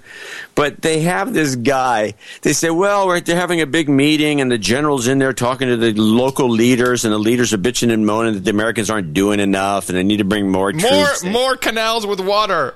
And so then they say, and then a guy from a nearby village who comes in with a note that he found that was written supposedly by the Taliban that was nailed to a mosque that he coincidentally found. And if you've seen enough pictures of the Taliban and how they present themselves, He's a Taliban. He has a business card, doesn't he? He's got the big beard. He's a Taliban guy, but he's presenting himself as just some schmuck so he can spy on this meeting. And the way they play it, because they're so stupid, that they play, well, here's this local guy, and he found this nasty note. And it's like, what are these guys? This is the dumbest bunch of reporters I've ever seen in my life. Here we go. The people here want this. They want a better way of life. Yes, it's difficult, and yes, it's challenging. It's challenging because 70% of Afghans are illiterate and 80% have no electricity. One Marine said, it's like fighting in the Bible.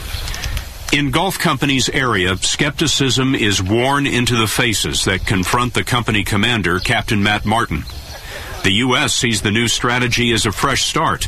Afghans see it as the start of the 9th year that the Taliban haven't been defeated. If the men in your village are working with the Taliban, all I can tell you is to tell them to stop now. Every Wednesday, Captain Martin holds a village council called Ashura.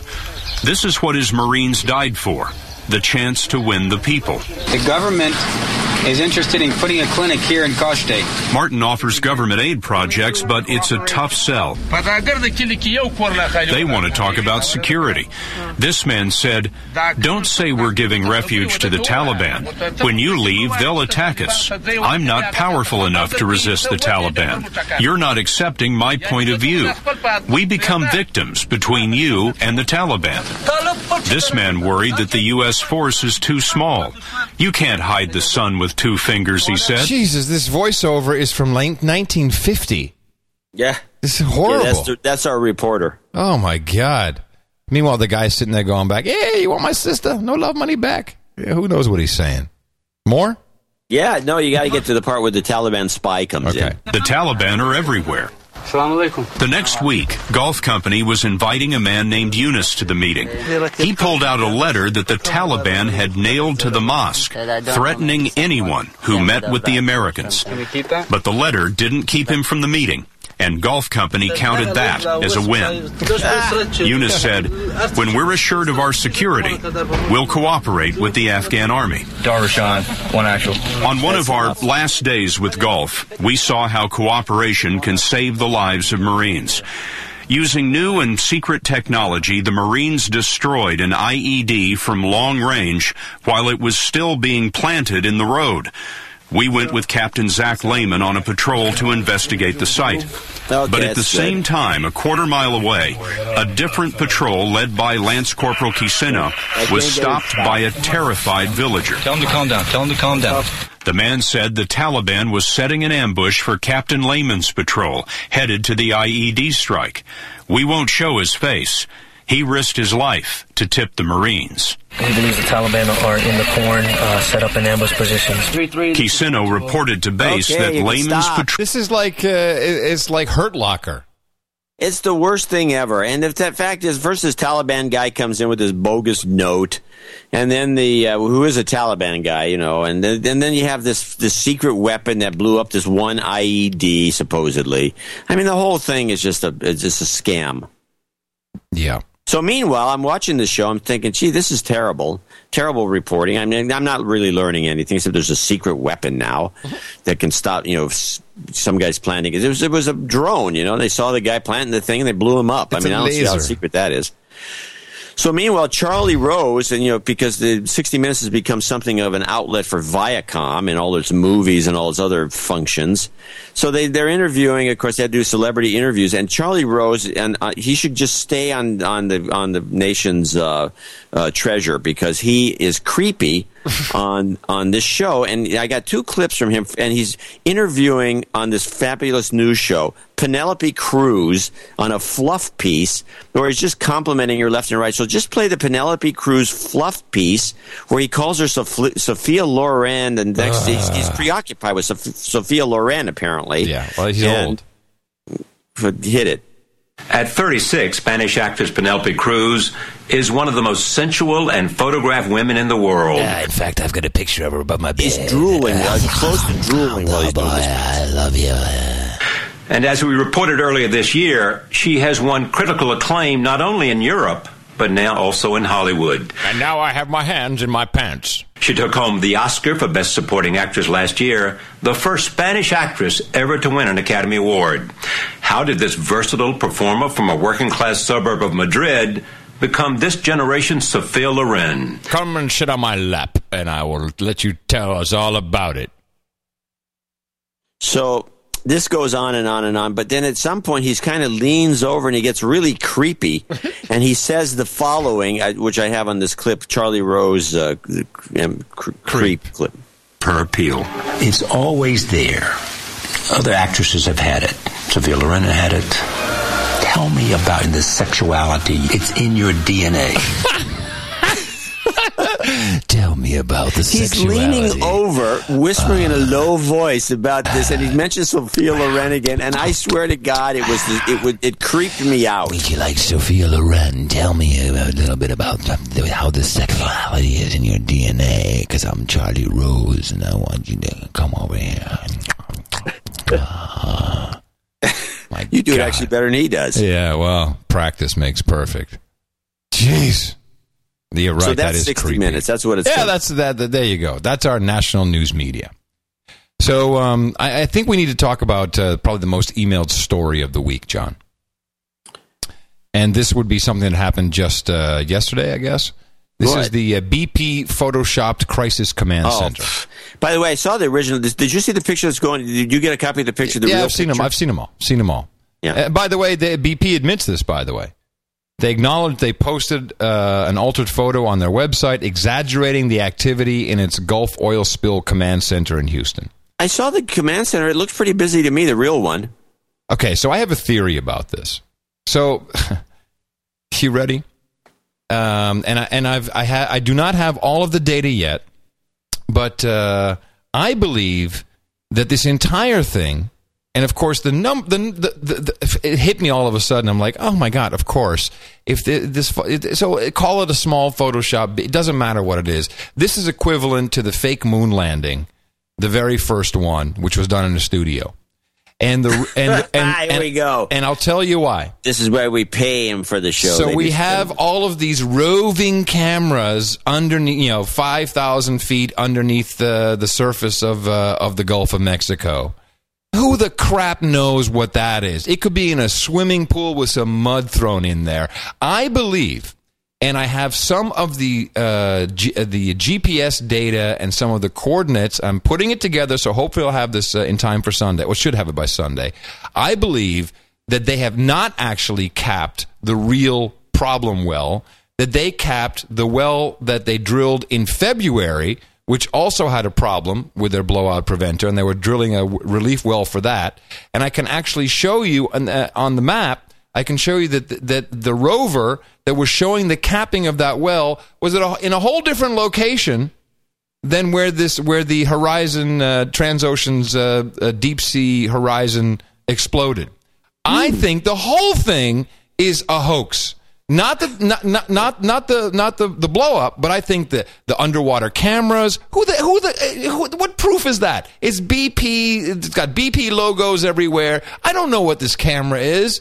I have no idea what everyone just, it's got to be real. It's got to be real. No one has questioned that. No one has questioned these things. I want to see CBS 60. I want Charlie Rose down there, 5,000 feet, riding this rover, and then maybe I'll believe that the video is actually of the capping of the well. I think the whole thing is faked, and it's still bleeding oil everywhere. I like this theory. And I'm working on the data, and there's actually a YouTube video that it's horrible. So I put it in the show notes. You'll see it.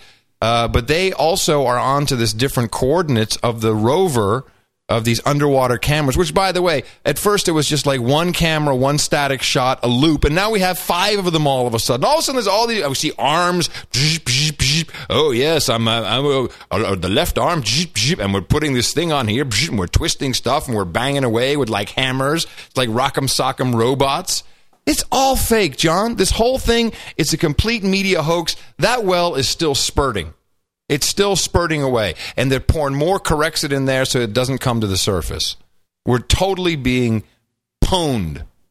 Well, I'm not going to say that. I can't believe a major corporation would do such a thing. Yeah. But it's a good theory. Until somebody, we'll see how it plays out. We'll base our thinking on that concept when the news starts to come out about one thing or another. Well, already it's like, we're already hearing about the other leak 2 miles away that's got nothing to do with this well. Which I think that's what we've been seeing pictures of. That could be the original well, for all we know. That could be true, too. But I am not taking this BP-sponsored, paid-for roving cameras, which all of a sudden the quality is great. We've got 5 different feeds. We're switching back and forth. Where was that before? Quality that good with all that oily water all over the place? Who was the lighting director? I'd like to know. I mean, it's dark down there. It's really, really dark. But when we were watching the spill, it was like grainy. It was hard to see. Now I'm seeing like high-res images. Yeah. It's, and let's not forget they got, what's his face? Who's the director? James Cameron. And he knows how to make it look good underwater. Maybe he's doing it all. Could. He could totally, could be a set. It could be a set for all I know. But I'm not taking it at face value. I think nobody should take it on face value. We have no idea what we're really being shown, and I question it. So you get no argument on this one. Quick trip around Gitmo Nation, shall we? Would you like to come on a little ride with me? Go around Gitmo. I can play my last clip first. No, hold that because the trip around Gitmo is short. Gitmo Nation Deutschland. The government has come out with D-Mail, DE-Mail, and this is a e-government communication service that makes it possible to exchange legal electronic documents between citizens, agencies, and businesses over the internets. And it's completely secure. Yeah, go ahead and use the government's encryption key, kids. Great idea. It's unbelievable that they're actually pushing this out there, to use the German government's very own encryption service for private citizens and business. Yeah, good one. Very, very smart. D-Mail. It doesn't make a lot of sense, does it? No. Then we have Gitmo Nation Down Under. We appreciate all of our folks listening down there, producers, lots of people supporting us. Reports about, they're catching up to Gitmo Nation West. Looks like they've got new speed cameras mounted on these indescript cars, expected to bring in $100 million in fines. So, and of course, everyone down there is freaking out. Like, wait a minute, what is this? Well, yeah, welcome. You're now officially a part of Gitmo Nation. And this great report came out, which I have a little bit of audio from, about their fine armed forces. Just listen to it. 2 senior WA police officers have been stood down and 2 others sidelined amid allegations they tasered junior officers as part of an initiation ritual at the Rockingham police station.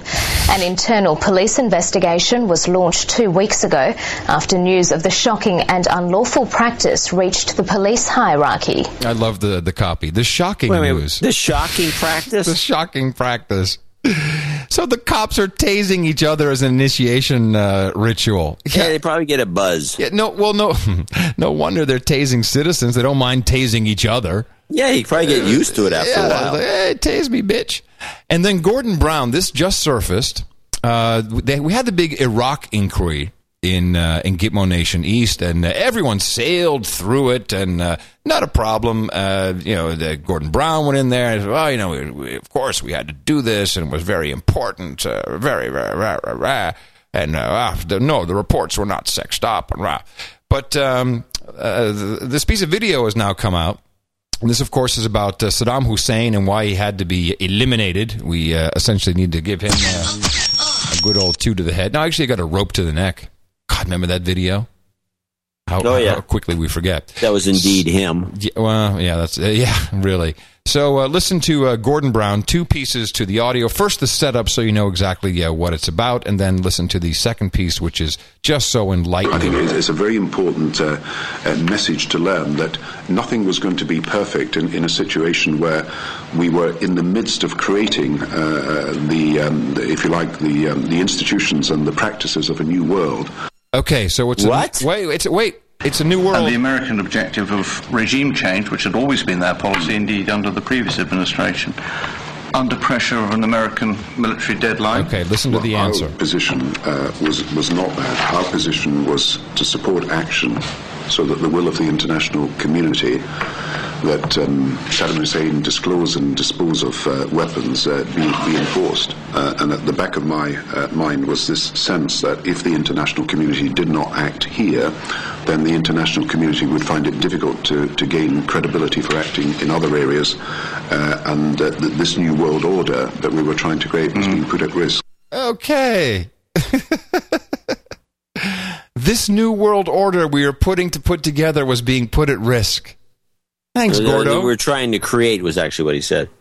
Thanks, the Gordo. New world order that we're trying to create. Yeah. Well, when he said that, by the way, that's a good thing. Excuse me, because he's saying they're trying. They haven't created it yet. In other words, I'll take that indeed as a very good thing. So I think that's a plus. Yeah. So it hasn't been created. And of course, there's people in the way. Mm-hmm. And I think it's getting more and more difficult because I think with the internets and the people reading crazy stuff and listening to No Agenda Show. News, real news. No Agenda Show, which is what we do. And I mean, we're not the only ones, to say the least, but I think we do the best job. I think we're the best podcast in the world, personally. In the galaxy. That's just my opinion. And you know what? As a former Soviet spy, I concur. Yeah, Gitmo Nation Caribbean, or Caribbean, if you will. Actually not reported at all from The Economist. Desi Bouterse is back. He's back in charge there. Do you remember Desi Bouterse? No. He seized control of Suriname following a coup in 1980. Of course, he has many ties to Moscow. What really set him off, he was actually convicted of this, although I don't think he ever served any time. He fled. Of executing 15 political opponents in 1982. And I think the Netherlands convicted him of doing that. Well, he's back. He's got control of the country again. His mega combination only took 40% of the vote, but somehow he's in charge. And there's a lot going on in the Caribbean. So it's a good time for him to pop up again. Yeah, this was a huge scandal that he executed these political opponents of his. He just gave him. Well, it was more than 2 to the head. Paid off for him. It was more than 2 to the head. And then from Gitmo Nation proper, where we are, just a couple of things. A huge article that I'd like you to read about a number of. People being arrested, thrown in jail for 2 days for filming police officers in public places while arresting someone. This is happening everywhere. And if you want to really help stop the New World Order and the Gitmo Nation, this is the one thing you can actually do. Is you just need to film it. You just really need to film it and do it on Quick or something like that, so it's immediately going up to YouTube. Don't let it stay on your phone. And you will get arrested, but you'll get out and you'll be okay. You can also get these things done surreptitiously, and you can get them posted surreptitiously. You can do a lot. Don't draw attention to yourself, but learn how to use the filming of your phone. The phones have a nice little unit. The circuitry is really good for making movies now with small cameras and phones. It's actually quite astonishing, the quality. So, a story of a couple guys who were literally thrown in jail for 2 days, no blankets, and then they were convicted of illegal wiretapping. Where's the wire? And resisting arrest. Yeah, it's just nuts. Qatar, is this Gulf News? Okay, this is not from Gitmo Nation proper. Fuck it. Excuse me. We'll skip that one. The next generation body scanner, which I don't think we touched on yet, will now be able to see through clothing without radiation, John. It's amazing how that works. Just amazing. It's amazing. ThruVision TS4. That's right. Just through your body heat. There's no radiation at all. But of course, the article immediately references Total Recall. So that's just, you're already conditioned to accept that. And then thank you to our producer who says, the Taser shotgun, it exists. The shotgun shell itself is self-contained, no wires. The shell leaves the gun, flies through the air, and on impact zaps the person.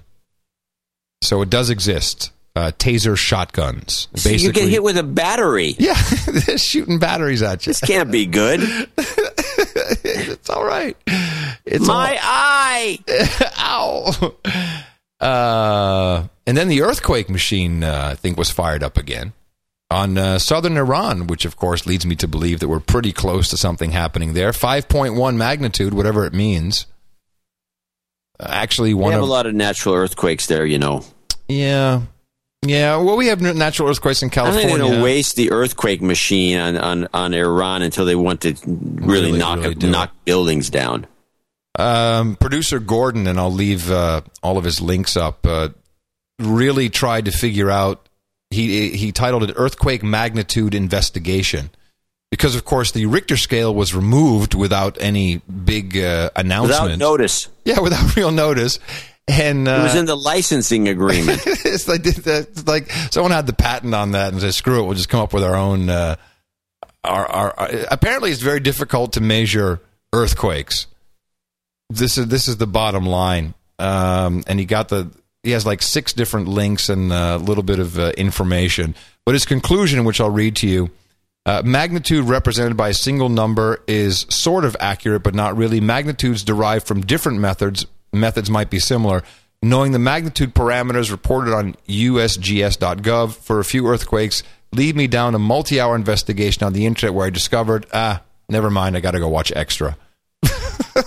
Yeah, there's nothing to see here. Nothing to see here, but they've changed it, and no one really knows what it means. That's the bottom line, and even all these official sites. I find it distressing.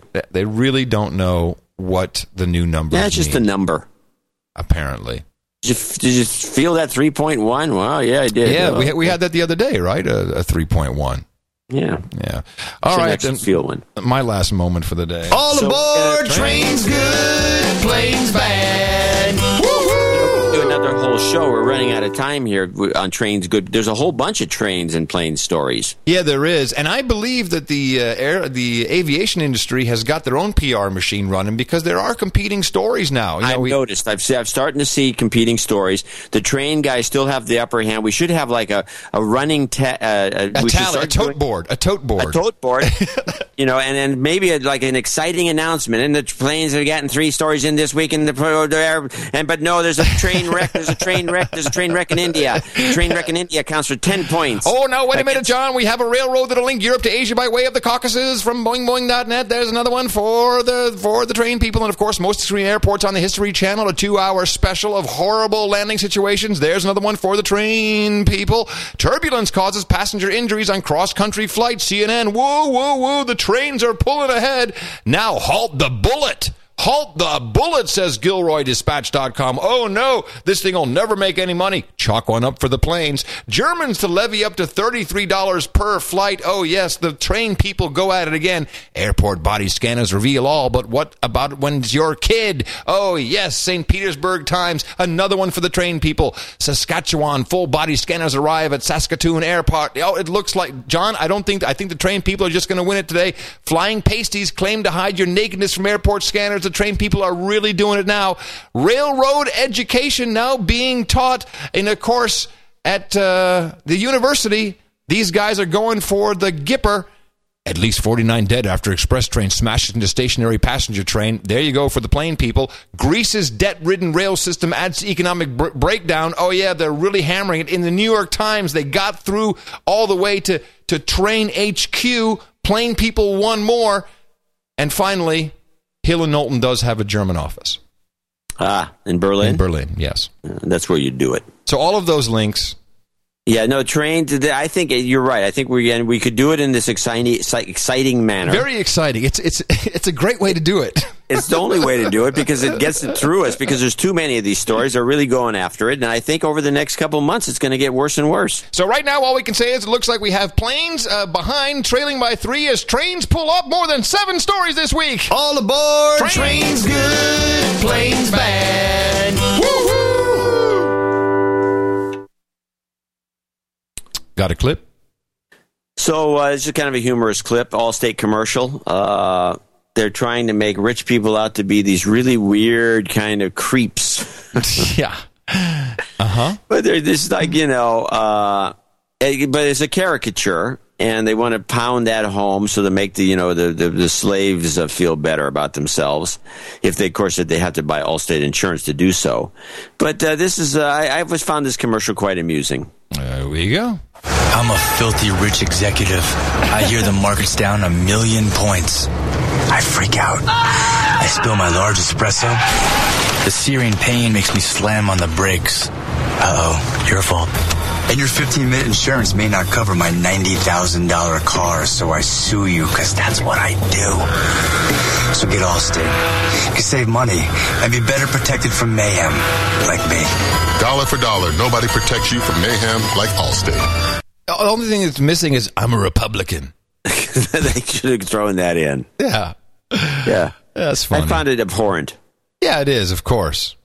So, that's Allstate it for insurance. Allstate. We do want to play. We're going to play a long clip at the end here. Yeah. In the end here, and I think that's going to do it for today. Go to noagendashow.com or Dvorak.org/NA and click on the donation links and help us out. And you will be getting if you haven't opened your email, go open it and see if you got a solicitation for the 3333 program. It's a monthly subscription to get your boarding pass to the mothership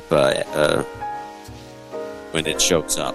Yeah, well, it's going to be very handy. Any Kool-Aid in the meantime, or you don't put on the purple tracksuit just yet. Yeah. But the mothership will arrive. It's already been sighted, of course, over China. We know it shut down the airport, so we're getting close, and I'm waiting for signals from occupants from interplanetary craft. So thanks for joining us, everybody. Lots of people on the stream despite our change in time difference. And, of course, this will go up on the stream. Hopefully people who didn't get the notice will be able to listen to it in kind of real time tomorrow at noagendastream.com. Coming to you from Gitmo Nation West in the People's Republic of Southern California, from the Hilltop Watchtower Crackpot Command Center in the morning, I'm Adam Curry. And from Northern Silicon Valley, where it's dark, I'm John C. Dvorak. It's in the morning somewhere. We'll talk to you again on Sunday for early morning service right here on No Agenda.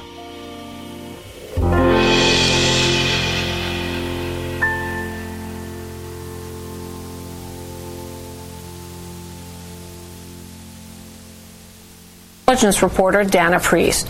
She and national security reporter William Arkin worked for 2 years on the project. And Dana, welcome. This is quite a body of work. What prompted you to embark on this study, and were you surprised at what you found? Well, I've covered national security for a decade or more, and after 9/11, you could feel the growth of something around you. You listened to officials, and they had complaints and concerns about how much money was being spent. It was all sort of understandable in the beginning, and it continued to grow at a great rapid rate.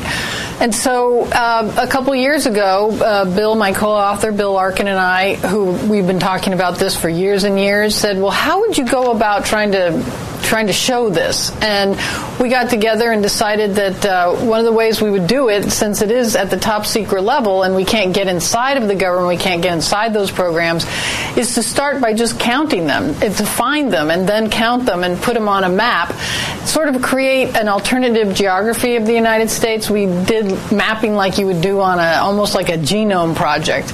And once we did that, which took a year and a half to assemble, while we were doing it, we were also trying to talk with officials inside the government and figure out what kind of patterns and problems emerged. And that's where the issue of its size became such an issue. It's not just that it grew, it's that it's grown, and the growth has overwhelmed some of the progress that has been made in intelligence sharing in other areas. Well, are you saying that then, I mean, this already was a huge apparatus before this, was it not? Are you saying it really is, the dysfunctionality you found is really a result of the post 9/11 proliferation?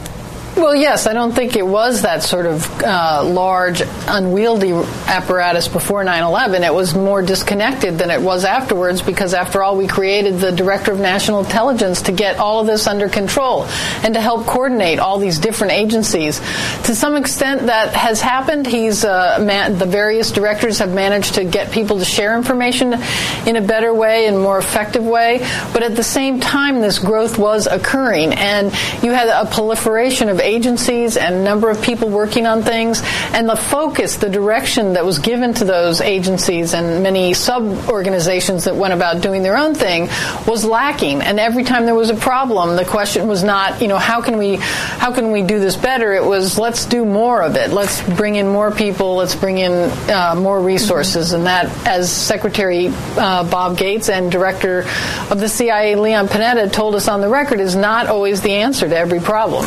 Now, you came up with some eye-popping figures. One jumped out at me, that this whole enterprise produces some 50,000 intelligence reports every year, and you said many of them are routinely ignored.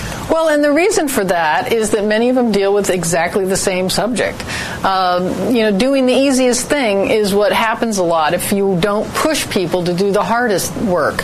That happened in many different ways, and the Fort Hood shooter is a good example of that.